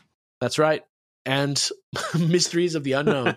That Christmas, Graham was spending his holiday in North Wales with the Sunderland family for a few days. When he was struck rather suddenly one night with some new information, which Jesse will read for us now. I'm going to drop that into the Twitter for you. Boxing Day 1980 was to bring new answers. That night, Graham experienced a vivid dream in which he saw what he took to be the pharaoh Akhenaten, lying on a stone slab in an underground chamber adorned with hieroglyphics. In his headband was a small green stone. The Meonia stone. Is that how we're pronouncing this? Meonia, whatever you want to say. Around the slab stood a number of small white pyramids. A procession filed into the chamber, each person picking up a pyramid and making their way from the tomb along a stone corridor. As he dreamt, he had the impression that the center of learning, Akhenaten, had fallen to their adversaries, the followers of the Amon religion. Akhenaten's people knew this and were preparing to leave for Britain with the stone and these 9 small pyramids. What they were, Graham did not know, but as he awoke, the words, "the 9 lights," were still clear in his mind. And this is the part that made me late with this script. Here we go. After consulting with Gaynor, using some automatic writing, they were informed that these pyramids represented the 9 aspects of the Greenstone's power, and that the 9 lights were hidden around Britain at 9 sacred megalithic cultural sites for them to unlock and reabsorb into the stone so that it could finally destroy the evil one, which it literally hadn't been powerful enough to do since literally the times of Akhenaten. They began their search for the first 4 lights on New Year's Day, 1981. At each site, there was supposedly going to be an unwitting guide that Gaynor would be able to physically identify, or at least send them to the location where they're going to find their unwitting guide, who would possess some special knowledge, enabling them to summon that location's spirit guardian, which would then give its energy to the stone. And once they have all 9, they're good. I'm going to go through these pretty quick because it's pretty wild stuff, so bear with me. Once they have all 9, they're good. They're good. Trust me. They're good. First light was in Oxfordshire near Dorchester at the Dorchester Abbey. They had seen a vision of a sleeping man and a stained glass window that looked like the Hebrew tree of life. And when they got there, they saw that the sleeping man was actually a statue. Following a clue about walking along the path of some ancient earthworks to the, quote, waters of Isis, they came upon a riverside hut with a lock keeper inside, like a guy who is the keeper of the lock, aka like the lock, like a river lock. He told them that this part of the Thames was called the Isis, and that recently he'd read a legend of buried treasure in a hill fort nearby that was guarded by a raven. The next day, they went out there, the wind whipped up around them when they called for the guardian, and tons of ravens flew away, calling as they felt energy flowing into the stone. 1 light down. That's Dorchester. Next one was at the Uffington White Horse, which is a huge 375-foot-long Celtic chalk carving from 100 BC near Uffington Castle. Holding the stone and walking the site, they were directed towards a 5,000-plus-year-old earth mound called Wayland Smithy and the small chamber inside of Wayland Smithy. They called for the guardian, and with the sound of hundreds of galloping horses, they thought they'd had it, but it didn't feel energized like last time. Weird. Next day, they figured they needed some sort of guide, that they missed finding the guide person that they were supposed to find. And coincidentally, as they were coming back that day, they ran into, in the parking lot, the forest warden and his son. The warden was new to the area. He had just started his job, didn't know much. But the little kid was like, by the way, I know this cool story, which, you know, is the hallmark of a good fantasy tale where, of course, from the mouths of babes, as they say, he told this story about how there's a buried treasure up there that you find by kneeling on top of the mound and bowing 3 times. You bow 3 times, then you ask help from the elf guards. They did not believe in elves for some reason. After all this stuff had happened, they were like, no, we don't believe in elves. But they believed in the process, and when they went and did it, sure enough, the wind whipped up again, and the second light entered the stone. They felt it. They knew it was there. They felt it. This is just Castlevania 2, man. Come on. Yeah, literally that one part from Castlevania 2 where you go to the left. Mm-hmm. Third light was at the thousands of years old Avebury Stone Circle near Marlborough Downs. If you want me to butcher more places from the middle of England, just let me know. Here's a little bit of history about the place from the Greenstone book for Michael to read. I'm going to send that to you now. In 1742, Dr. William Stukely, a noted antiquarian, made an engraving of the site as it then looked. He saw that it represented the solar serpent formed by the circle and 2 avenues of stone stretching for more than a mile each to the southeast and southwest. The southeast avenue ends in a stone circle 130 feet in diameter called the Sanctuary on top of Overton Hill. Sadly, the second avenue no longer exists. Stukely considered that the site represented the solar serpent of the ancient Egyptians, a symbol representing the highest ideals of inner truths and the supreme creative being. Graham and Andy could see why the Egyptians had chosen the monument as a location to hold the third light. En route to the circle, Graham held the stone and had the vague impression that a stampede of horses was involved with the summoning of this particular light. No idea why there's like a weird horse stampede situation going on with these lights. But as they were parking, Andy realized that he actually came here before when he was driving the Avis family around, the alien abducted family. He was talking about their abduction and taking them to like powerful megalithic sites. And he actually brought them here a few years before.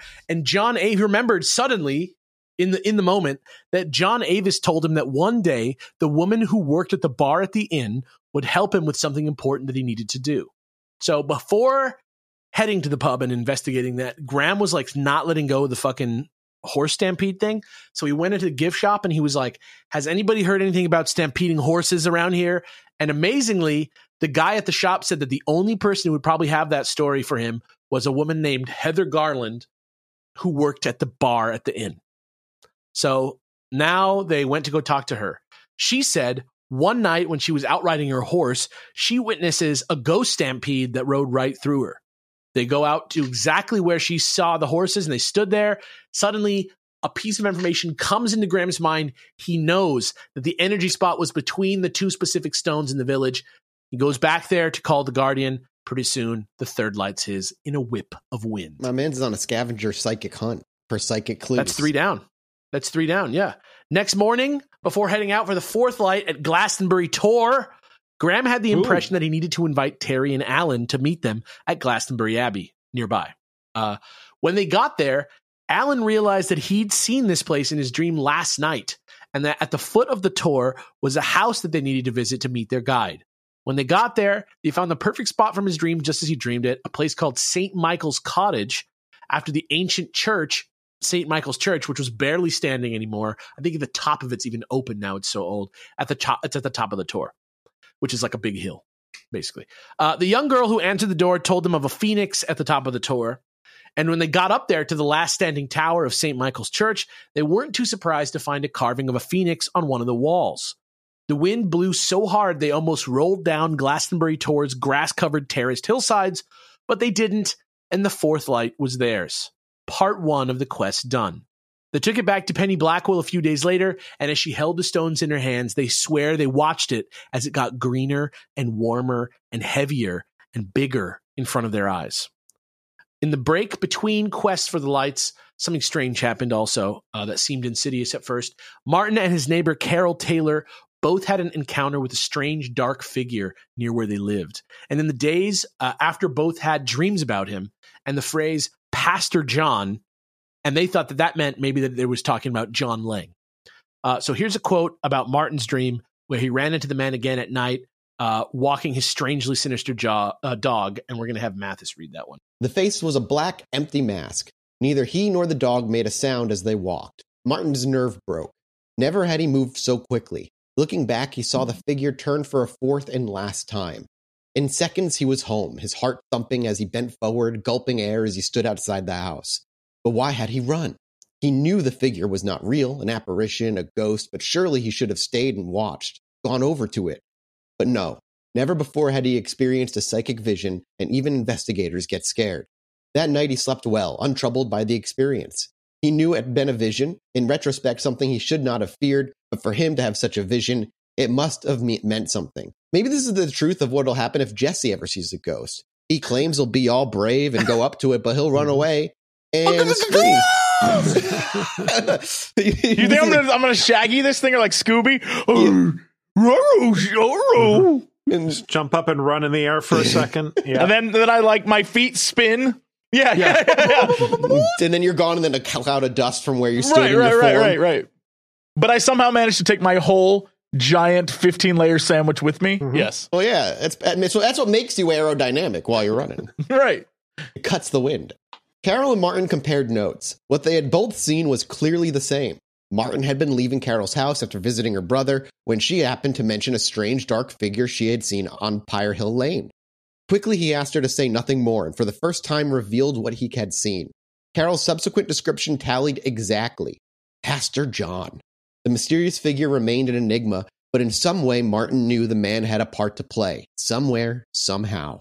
In early February, Gaynor said that the search for the next 4 lights must soon start. Again, she was unable to undertake the search herself, but 3 others were available. Andy, Graham, and Martin. Yeah. And so apparently Gaynor said that the next 2 lights, 5 and 6, were going to be the same as the first 4, but that the 2 after that required the passing of some kind of worthiness test before they're finally able to access the 9th light. So they resolved to do one thing at a time and not worry about that. This is all fucking insane. This is more and more a video game as we go. Yeah, it's tight. The You're right, ninth it is and tight. final one will hold a trial. When the mini bosses showed up. You're right, it is very tight.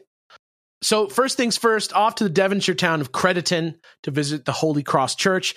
This time, as they searched around the altar, they were surprised by a huge black dog that came up to them with a tag that said Temujin on it, which is the name of Genghis Khan. It bounded up to him and back and straight on the dog's heels, like, no, he's nice, comes a guy named Pastor John, who's at the church. So turns out this guy wasn't John Lang, just a man called Pastor John. They decided that Temujin was the guide because Pastor John seemed quite clueless and that he was sending them to the nearby village of Black Dog, where they went and started drinking beers at the Black Dog Inn.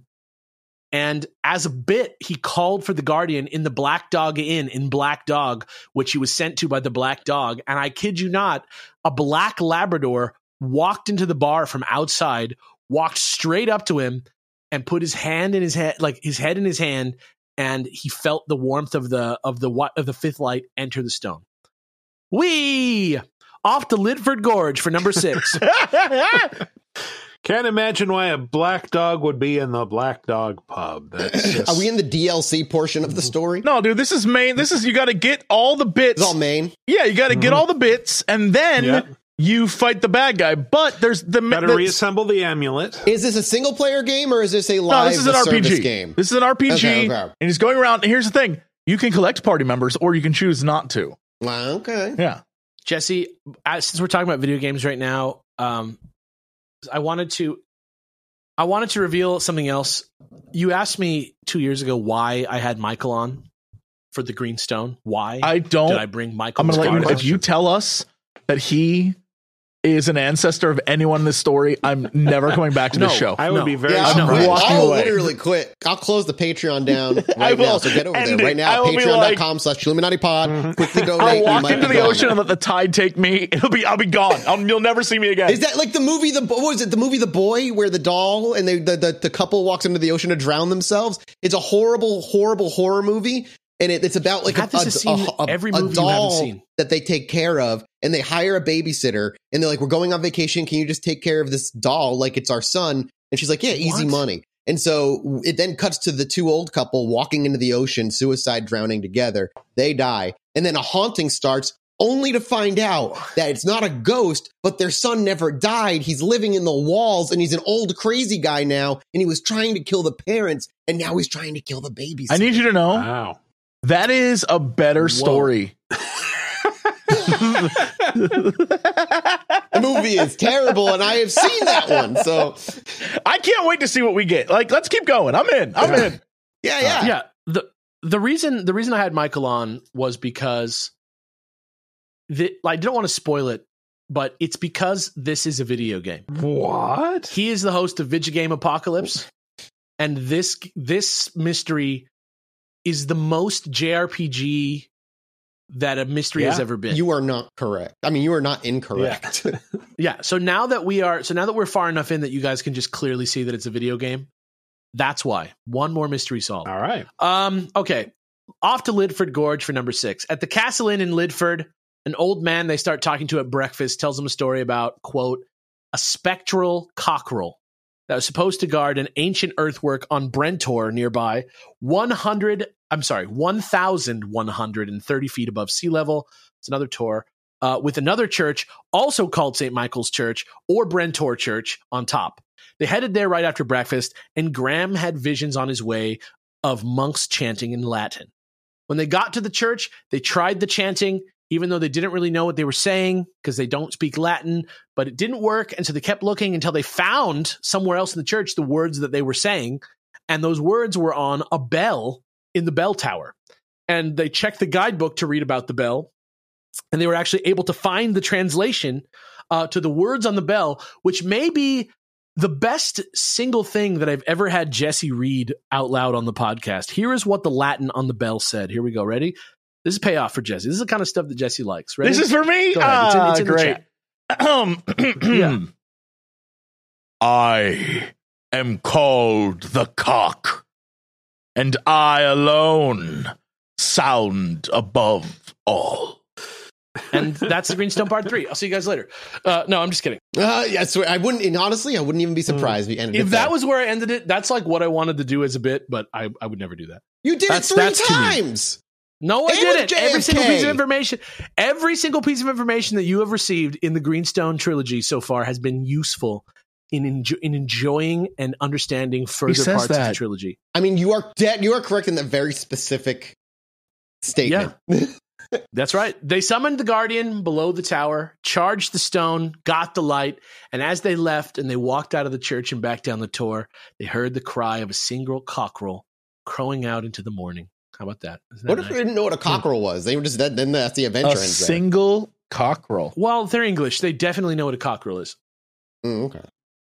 Throughout the rest of the day and into the night, after getting up the tor early in the morning, they drove to get the 7th light at Hurler Stone Circle at Dozemary Pool, which is near. Dozemary Pool is a lake near Bodmin Moor, so England, and stopped at a wild spot on the way called the Cheese Ring Hotel with a W in there. I'm not even going to tell you where the W is.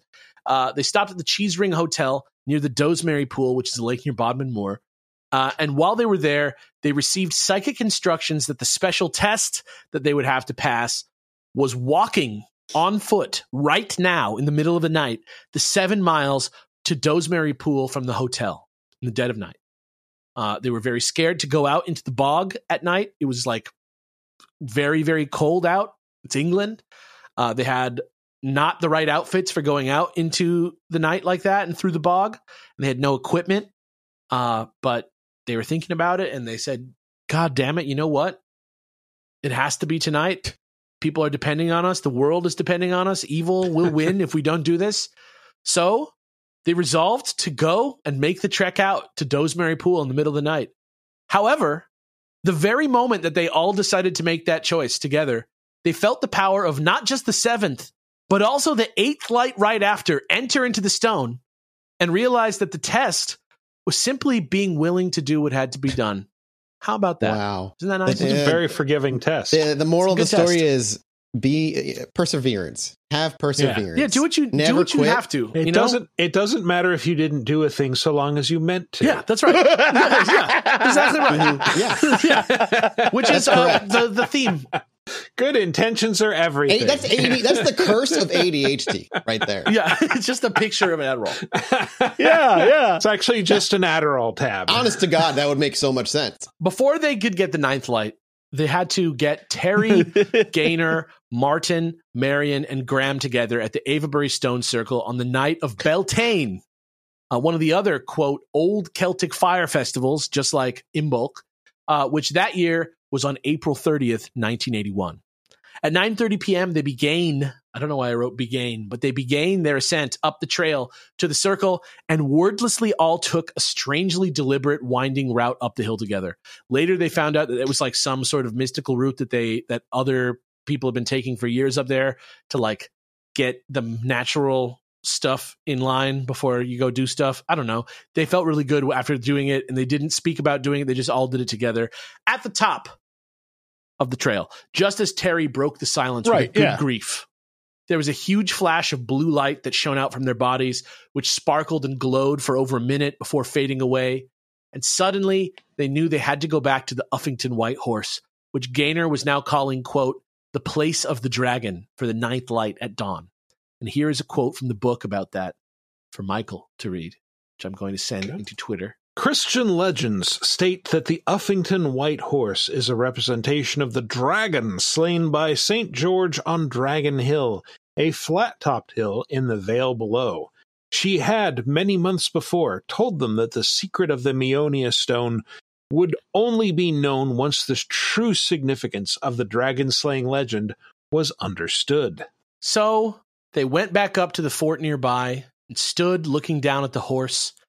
And with the break of dawn light coming into the stone, and to quote the book again one last time before we move into the final chapter of this story, the transformation was complete. An energy that had lain dormant for thousands of years was once again awakened, returned to the stone from which it had been taken so many centuries before. The power to slay the dragon was returned to the Meonia Stone.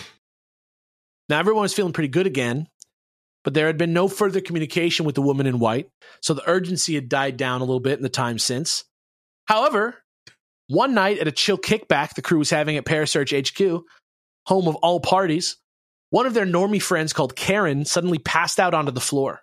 And everybody freaked out, and they went over and grabbed her and moved her into the bed so that they could like get her relaxed and laid out in the bed. And they were about to call a doctor, but just as they were calling the doctor, she bolted up and was smiling really creepily with a voice not her own and said, quote, I am above you all. You cannot win. And then Karen suddenly woke back up to normal and remembered nothing.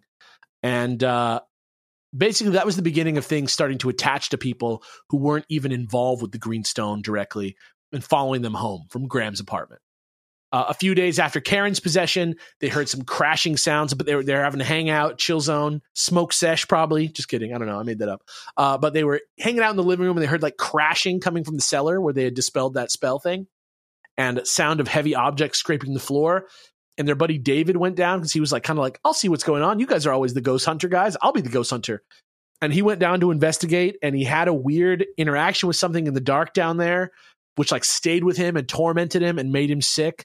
And it followed him and his girlfriend, and they went on vacation to Cornwall. And while they were out there, they were accosted by like a mist in the shape of a white mist in the shape of a male figure that was like terrorizing them on vacation. Two other friends by the name of Barry and John came by on another occasion, and the temperature dropped to bone chilling in the apartment. And they were putting themselves by the fire, and the fire wouldn't do anything to help them. And the next day at home, after they left, Barry saw the same like black, thick, stinky smoke that was showing up at headquarters. And pretty soon people just stopped coming to hang around because of stuff like this, because the word was, if you go there, it's bad. You shouldn't go there. Nobody was going there. Even the tenant upstairs had to leave because they were so depressed and it smelled so bad. And then another tenant came and they also left, and things were getting real bad in this building. And Graham was also constantly assaulted all the time with sounds in the night that scared him and interrupted his sleep. And he started having visions of a man in Victorian dress that was dark and scary and huge, and a woman wandering the house in contemporary clothing. And even a few times he saw the specter of an Egyptian priest wandering around his house fairly regularly until in May of 1981, when Martin, Terry, Alan, Graham, and Pat met together to figure out what the fuck was going on. They were trying to have a meeting at the HQ, and things got so bad and the evil vibes were so overwhelming and it got so cold that they literally left. And Terry was like, please come stay with us tonight, Graham. This is crazy. And he was like, no, I'm going to fucking stay here. And then he like stayed for a little while. And then he heard this like weird, like, ah! And like, okay. And like got up and fucking left and just like ran and was like, you know what? I will sleep at your house tonight. Thank you very much. That's very good. I love that. And after that night, basically the idea of a common meeting place for the Parasearch team was dead. Graham and Martin were the only ones who ever still met there. And even them, one day, thick smoke, an overwhelming smell of rotten meat that stayed for hours and hours until they were literally so grossed out by the rotten meat smell that they just couldn't stay in the office anymore for any amount of time. Even Graham moved in with one of the investigators, Jane, just like lived in her other bedroom. There was still a year left on the lease, but nobody could get any use out of the building because right after they vacated it, the power went out for good. The city engineers came to try and fix it. They were baffled. And much too quickly for a house its age, over the next few months, it began to literally collapse from inside. There was plaster that was like folding in half and falling off the walls. The floor of the house started to rot away. The pipes were rusting and bursting. And it started to look like the cellar in the house. And Graham Phillips said, quote, "It was almost as if time in the building was passing at an accelerated rate." And also another much more clear quote in which he said, "Parasearch as an organization was finished." So nobody was there anymore. They had no headquarters. Nobody wanted to hang out together anymore.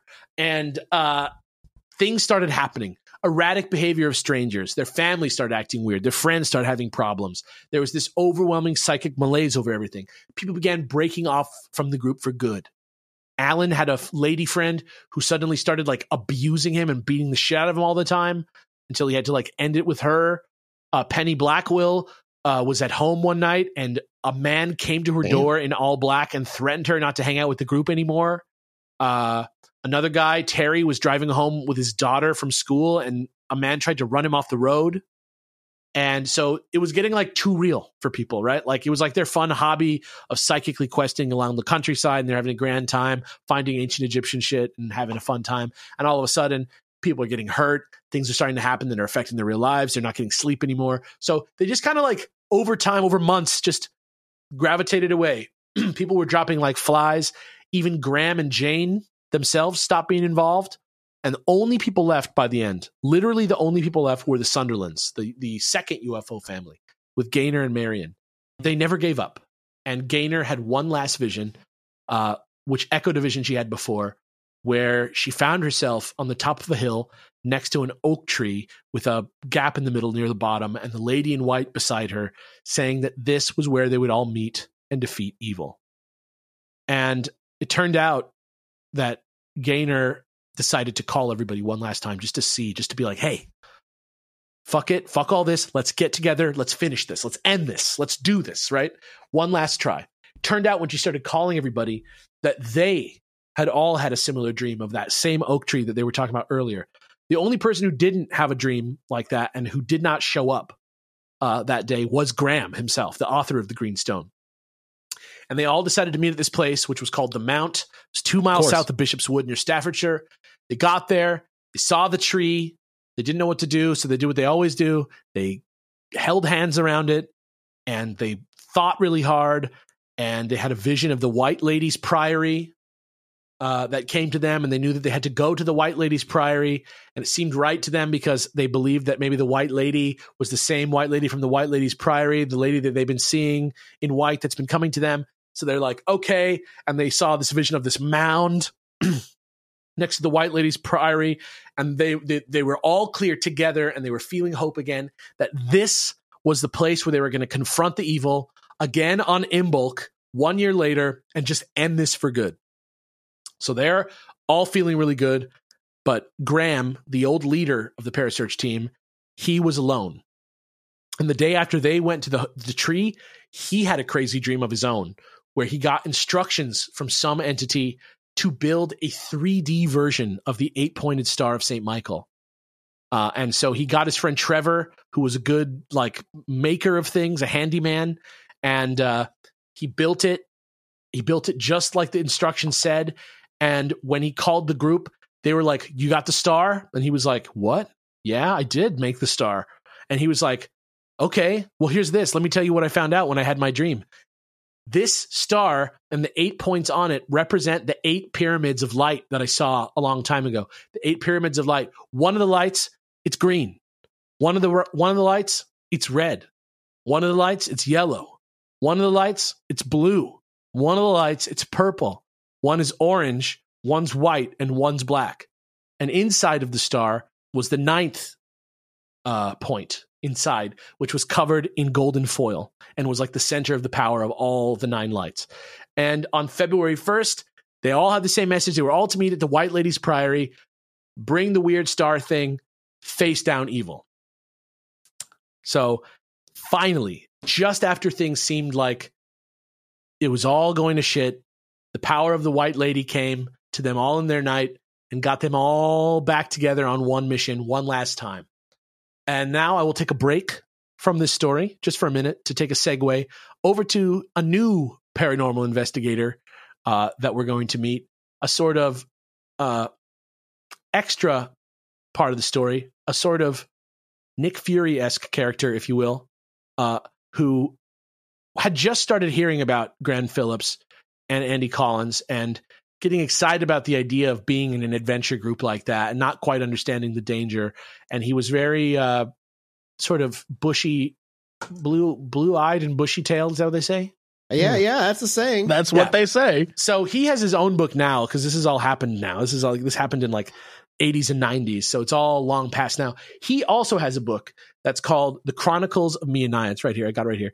And in his book, he opens his intro chapter on the Greenstone, and his experience is pretty interesting because he met Graham Phillips for the first time after he had this dream with the star and with the White Lady's Priory and all that. He meets him. And so he comes into this story at this point, and he's like talking to Graham, and Graham's like, here's everything that's been happening. They're just chatting in a pub, and he's like, I got to go deal with this really soon. And Joe is like, I love, this is so crazy. Can I get involved? Can I be one of the 9? Can I go there on the day? Sir, please. And he's like, no, this is too dangerous for somebody like you. But once I'm done, hopefully I'll come back and I'll have a great story to tell you about what happened.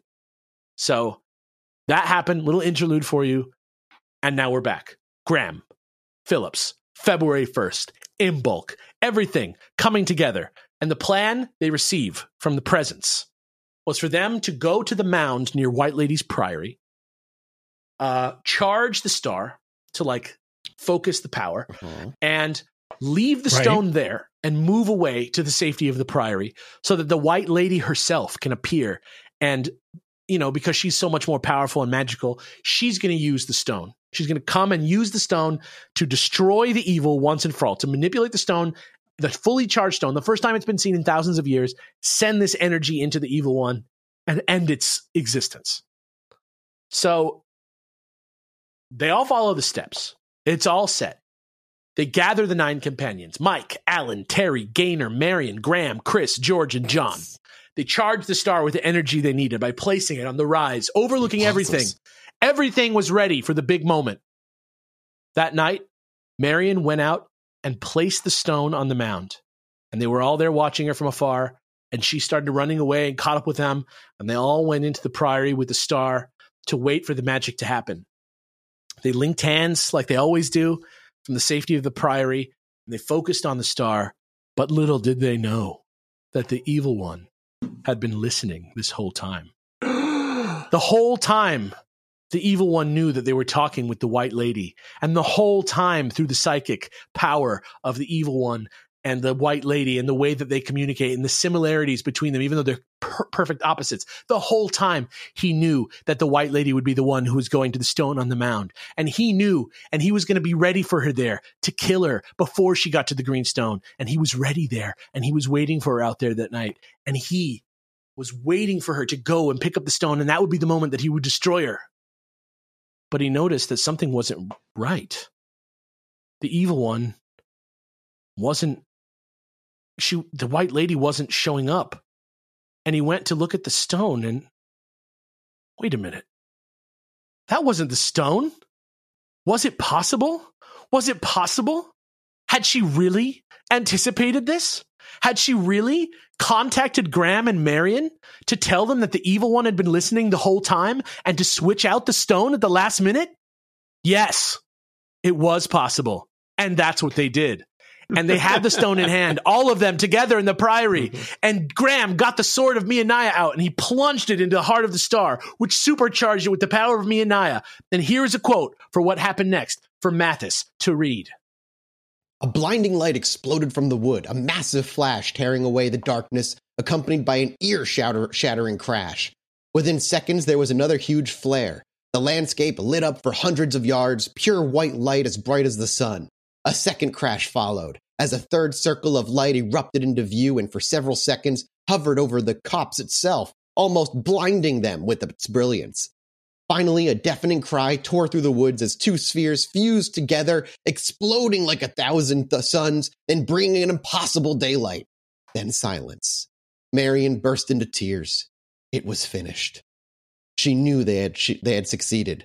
The destruction of the evil one had finally been accomplished. They knew indisputably that they had triumphed in their fated task. Hurrying away from the priory, they made for the cars, eager to escape from the cosmic battlefield. The age-old evil had been destroyed, totally and utterly, by the devastating power released by the Mionia Stone. And that, folks, is how you defeat evil in the real world. The power of friendship and basically the same fake-out routine twice in a row, one time against God and one time against some witches. That's how you do it. Nice. Now, is that the end of the story? That's the end of the story of the Green Stone. They defeated evil. They got together. They did it. Now, my question is to you, was this aliens? Was this a disguised alien encounter? Was this genome engineering through the lens of our own reality? Were these that? Or was it something else? Remember the vision of the Arab man with the stones and the red light? And remember the seed of life? And remember the alien saying that they are you and that they're going to lead us by watching us? And all this stuff. Like, the UFOs never leave the story. I don't. And the... I don't. Yeah, I don't know. Like, could this just be the greatest UFO story of all time? Wouldn't this be exactly how it would go? We've made jokes in the past about drunk backcountry aliens accidentally making their arrival on Earth and fucking with humans. If there was ever a true story that was it, it feels like this would have been them making them go on weird scavenger hunts for their own entertainment. Yeah. It's very. I don't know if this is an alien abduction story hidden as a JRPG. Alien game designers like, we wanted to test out the scavenger hunt idea we had. And it's gonna be an escape room. It's gonna be awesome. They just dude, they showed up again. They haven't. They're there. All right, I'll tell them to show up in London tomorrow night. Send them a fucking thing. Yeah. Right. This story is just the beginning of a grand tradition of occultists in England in the 70s, 80s, and 90s doing something called psychic questing. And this is random nodding. Yeah, it's. I don't really know. Like the mechanism behind it. If it's not a magical entity or an alien presence contacting them, but this story that I've read to you today is the long and the short of the story around the Green Stone that everybody knows. This is the last scene. We just read the last scene in the real book. The story is over. We've waited. Credits. Directed by Alex Faciani, guest starring Mathis, Jesse, guest starring Jesse Cox, guest starring Michael Raparez, and special thanks to you. Shout out to the Greenstone book. Shout out to the Eye of Fire book. Shout out to the Seventh Sword book. Shout out to the Chronicles of Mionia book. Shout out to Flying Saucer magazine. Created a whole ass world. Mm-hmm. Shout out to all that stuff. That's the credits. The credits are done. All rights reserved. Wait, what's this? More movie? Is that possible? MCU? A post-credit scene? Is that what's happening here? Hold on a minute. Oh, is this going to be the lead into the Red Stone? Fast forward. A few days later, Joe is waiting to meet Graham and Andy again after their chat in the pub before Graham went and did everything. And they're in great spirits. And they're like, hey, man, what's up? We did it. And he's like, dude, that's awesome. Can I join your group now? And they're like, dude, hell yeah, you can. You could join the group. And actually, we're going back to White Ladies Priory right now to take some pictures. And if you want, you can jump in the car and come with us. So they rode out to there and they were looking at the sort of like aftermath of what had happened. Like it wasn't just something that was like a hallucination. Trees were down. There was like shit blasted everywhere. And I have one last piece of writing to read. This one's for Jesse. How dare you? I was already like angry at you. All right, yeah. There isn't any blackness or charring on the trees, he stated. If the explosions had been a setup, there would surely have been some evidence of it. They were too big for normal explosions not to leave any evidence at all. I'm really amazed that there's no real physical damage. Terry tossed the branch to the ground, and we proceeded to make our way into the ruins of the priory. Alan began to take some photographs. What are they for? I inquired. That's one of the voices. Oh, what are they for? There's different characters here. That's the orc from Warcraft 1. Graham's writing a book about the Green Stone, Terry confided. What happened here will be included. Oh, that's got to be some story, I replied enthusiastically. It's going to be a story that people will find hard to believe, Terry said with a wry smile. But it happened, and it won't be long before you're a witness to what is occurring in the project. I looked out into the wood thinking about Terry's last words, wondering what amazing events lay in store. For now, I was just glad to have become part of the group. Whatever lay ahead, I knew that I could not be with a nicer bunch of people, and with them, I felt ready to face anything that the unknown had to offer. This man's living my dream life, and I'm mad about it. Basically. Yeah, and with that, we sunset the story of Graham and Andy. They fade into the background of this story. The Green Stone, it becomes just a bit player from here on out. More to come soon, but this story... Oh, no, there's more. Oh, this story is done. All right, Mike, we'll see you back. No, wait, I'm not done. Let me make a promise to you right now. Okay. There will never be another episode of this show about the Green Stone. Cool. So cool. We already know you have a Redstone book. We already are aware. No. I'm not going to do an episode about the Redstone either. I'm not going to point out that there's some very suspicious colors on that pyramid, that star pyramid. I'm not going to point that out. That 2 of the colors were just some of the 7 or 8 colors that made up all the points on that pyramid. I'm not going to talk about that. Is there a giant purple man out there who's like, I have to collect all the stones? Listen, I'm not going to get into it. Fine, I'll do it myself. But watch this space. Happy episode 200. So this is going to be like a whole show long thing, dude. This is going to be like a mega story. The Green Stone is done. We're done with the Green Stone. It's the step 1 of world building into something greater. We'll see you guys. That was phase 1. Are we about to enter our yes, introduce a whole bunch of new characters. CCU phase 2? Yeah. I'm not going to say. I'm just going to say we brought in a new investigator. The vibe is different. He just wants to belong.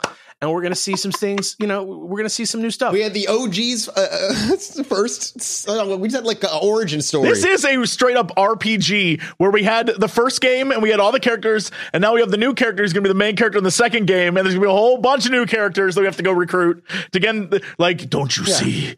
You never defeated evil. Only one of the many gemstones of darkness. Oh, yeah. Great. So cool.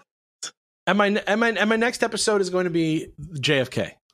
I need everyone to know that if at any point in the JFK episode, Alex goes, JFK was known to have a green stone. I'm going to, again, my promise to walk into the ocean, it's standing.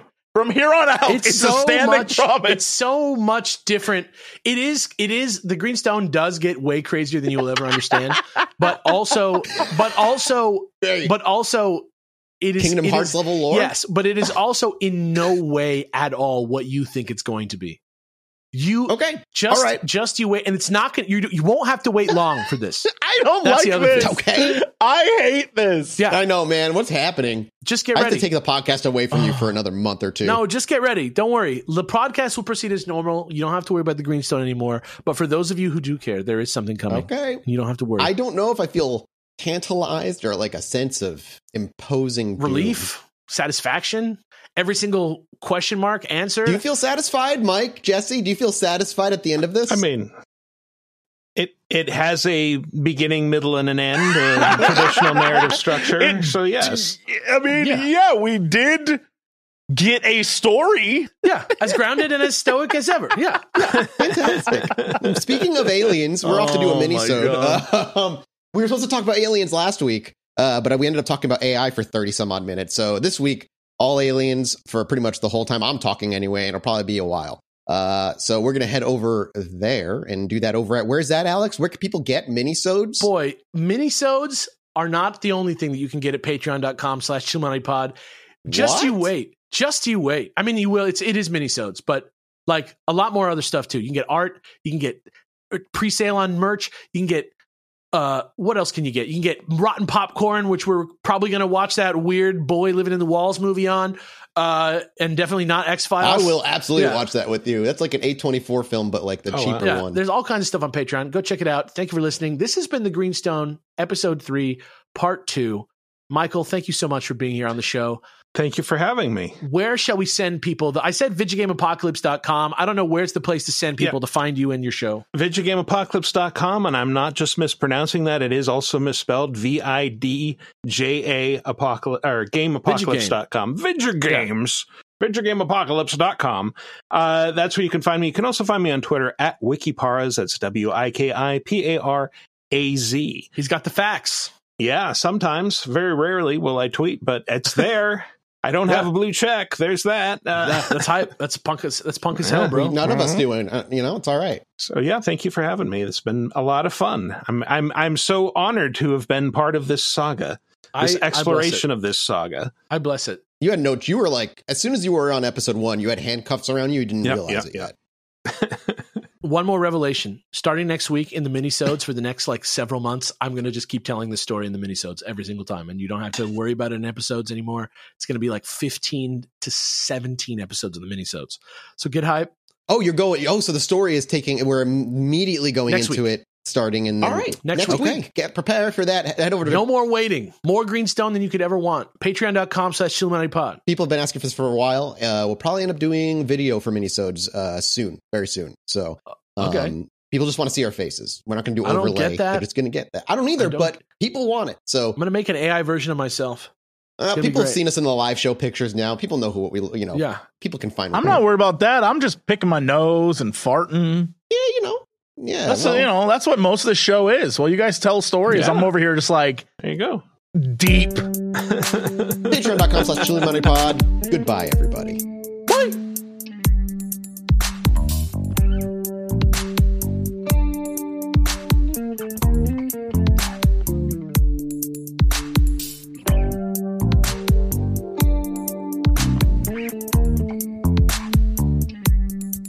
Hello, everybody. Welcome back to the Chilluminati Podcast. As always, I'm one of your hosts, Mike Martin, joined by I don't know who they are.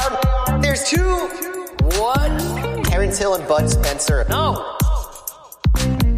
Neo and Trinity. No. I don't understand, and I probably never will. Let me just tell you right now that there's two Leon Kennedy and Claire Redfield. I'm telling you, I think he literally just looked up famous duos Cheech and Chong. and has just been going through the list ever since. I'm trying to dig deep.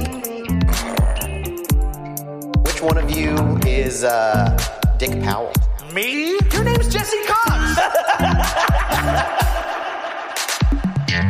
I want Chilluminati. I want my maker. I want Chilluminati. I want my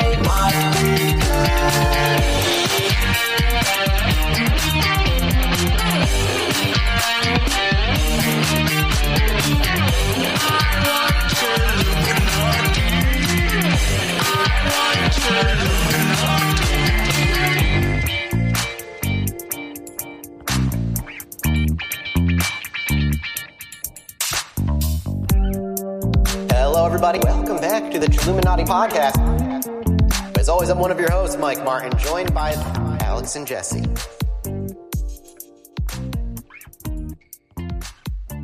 Like a shooting star across the sky that's actually a UFO.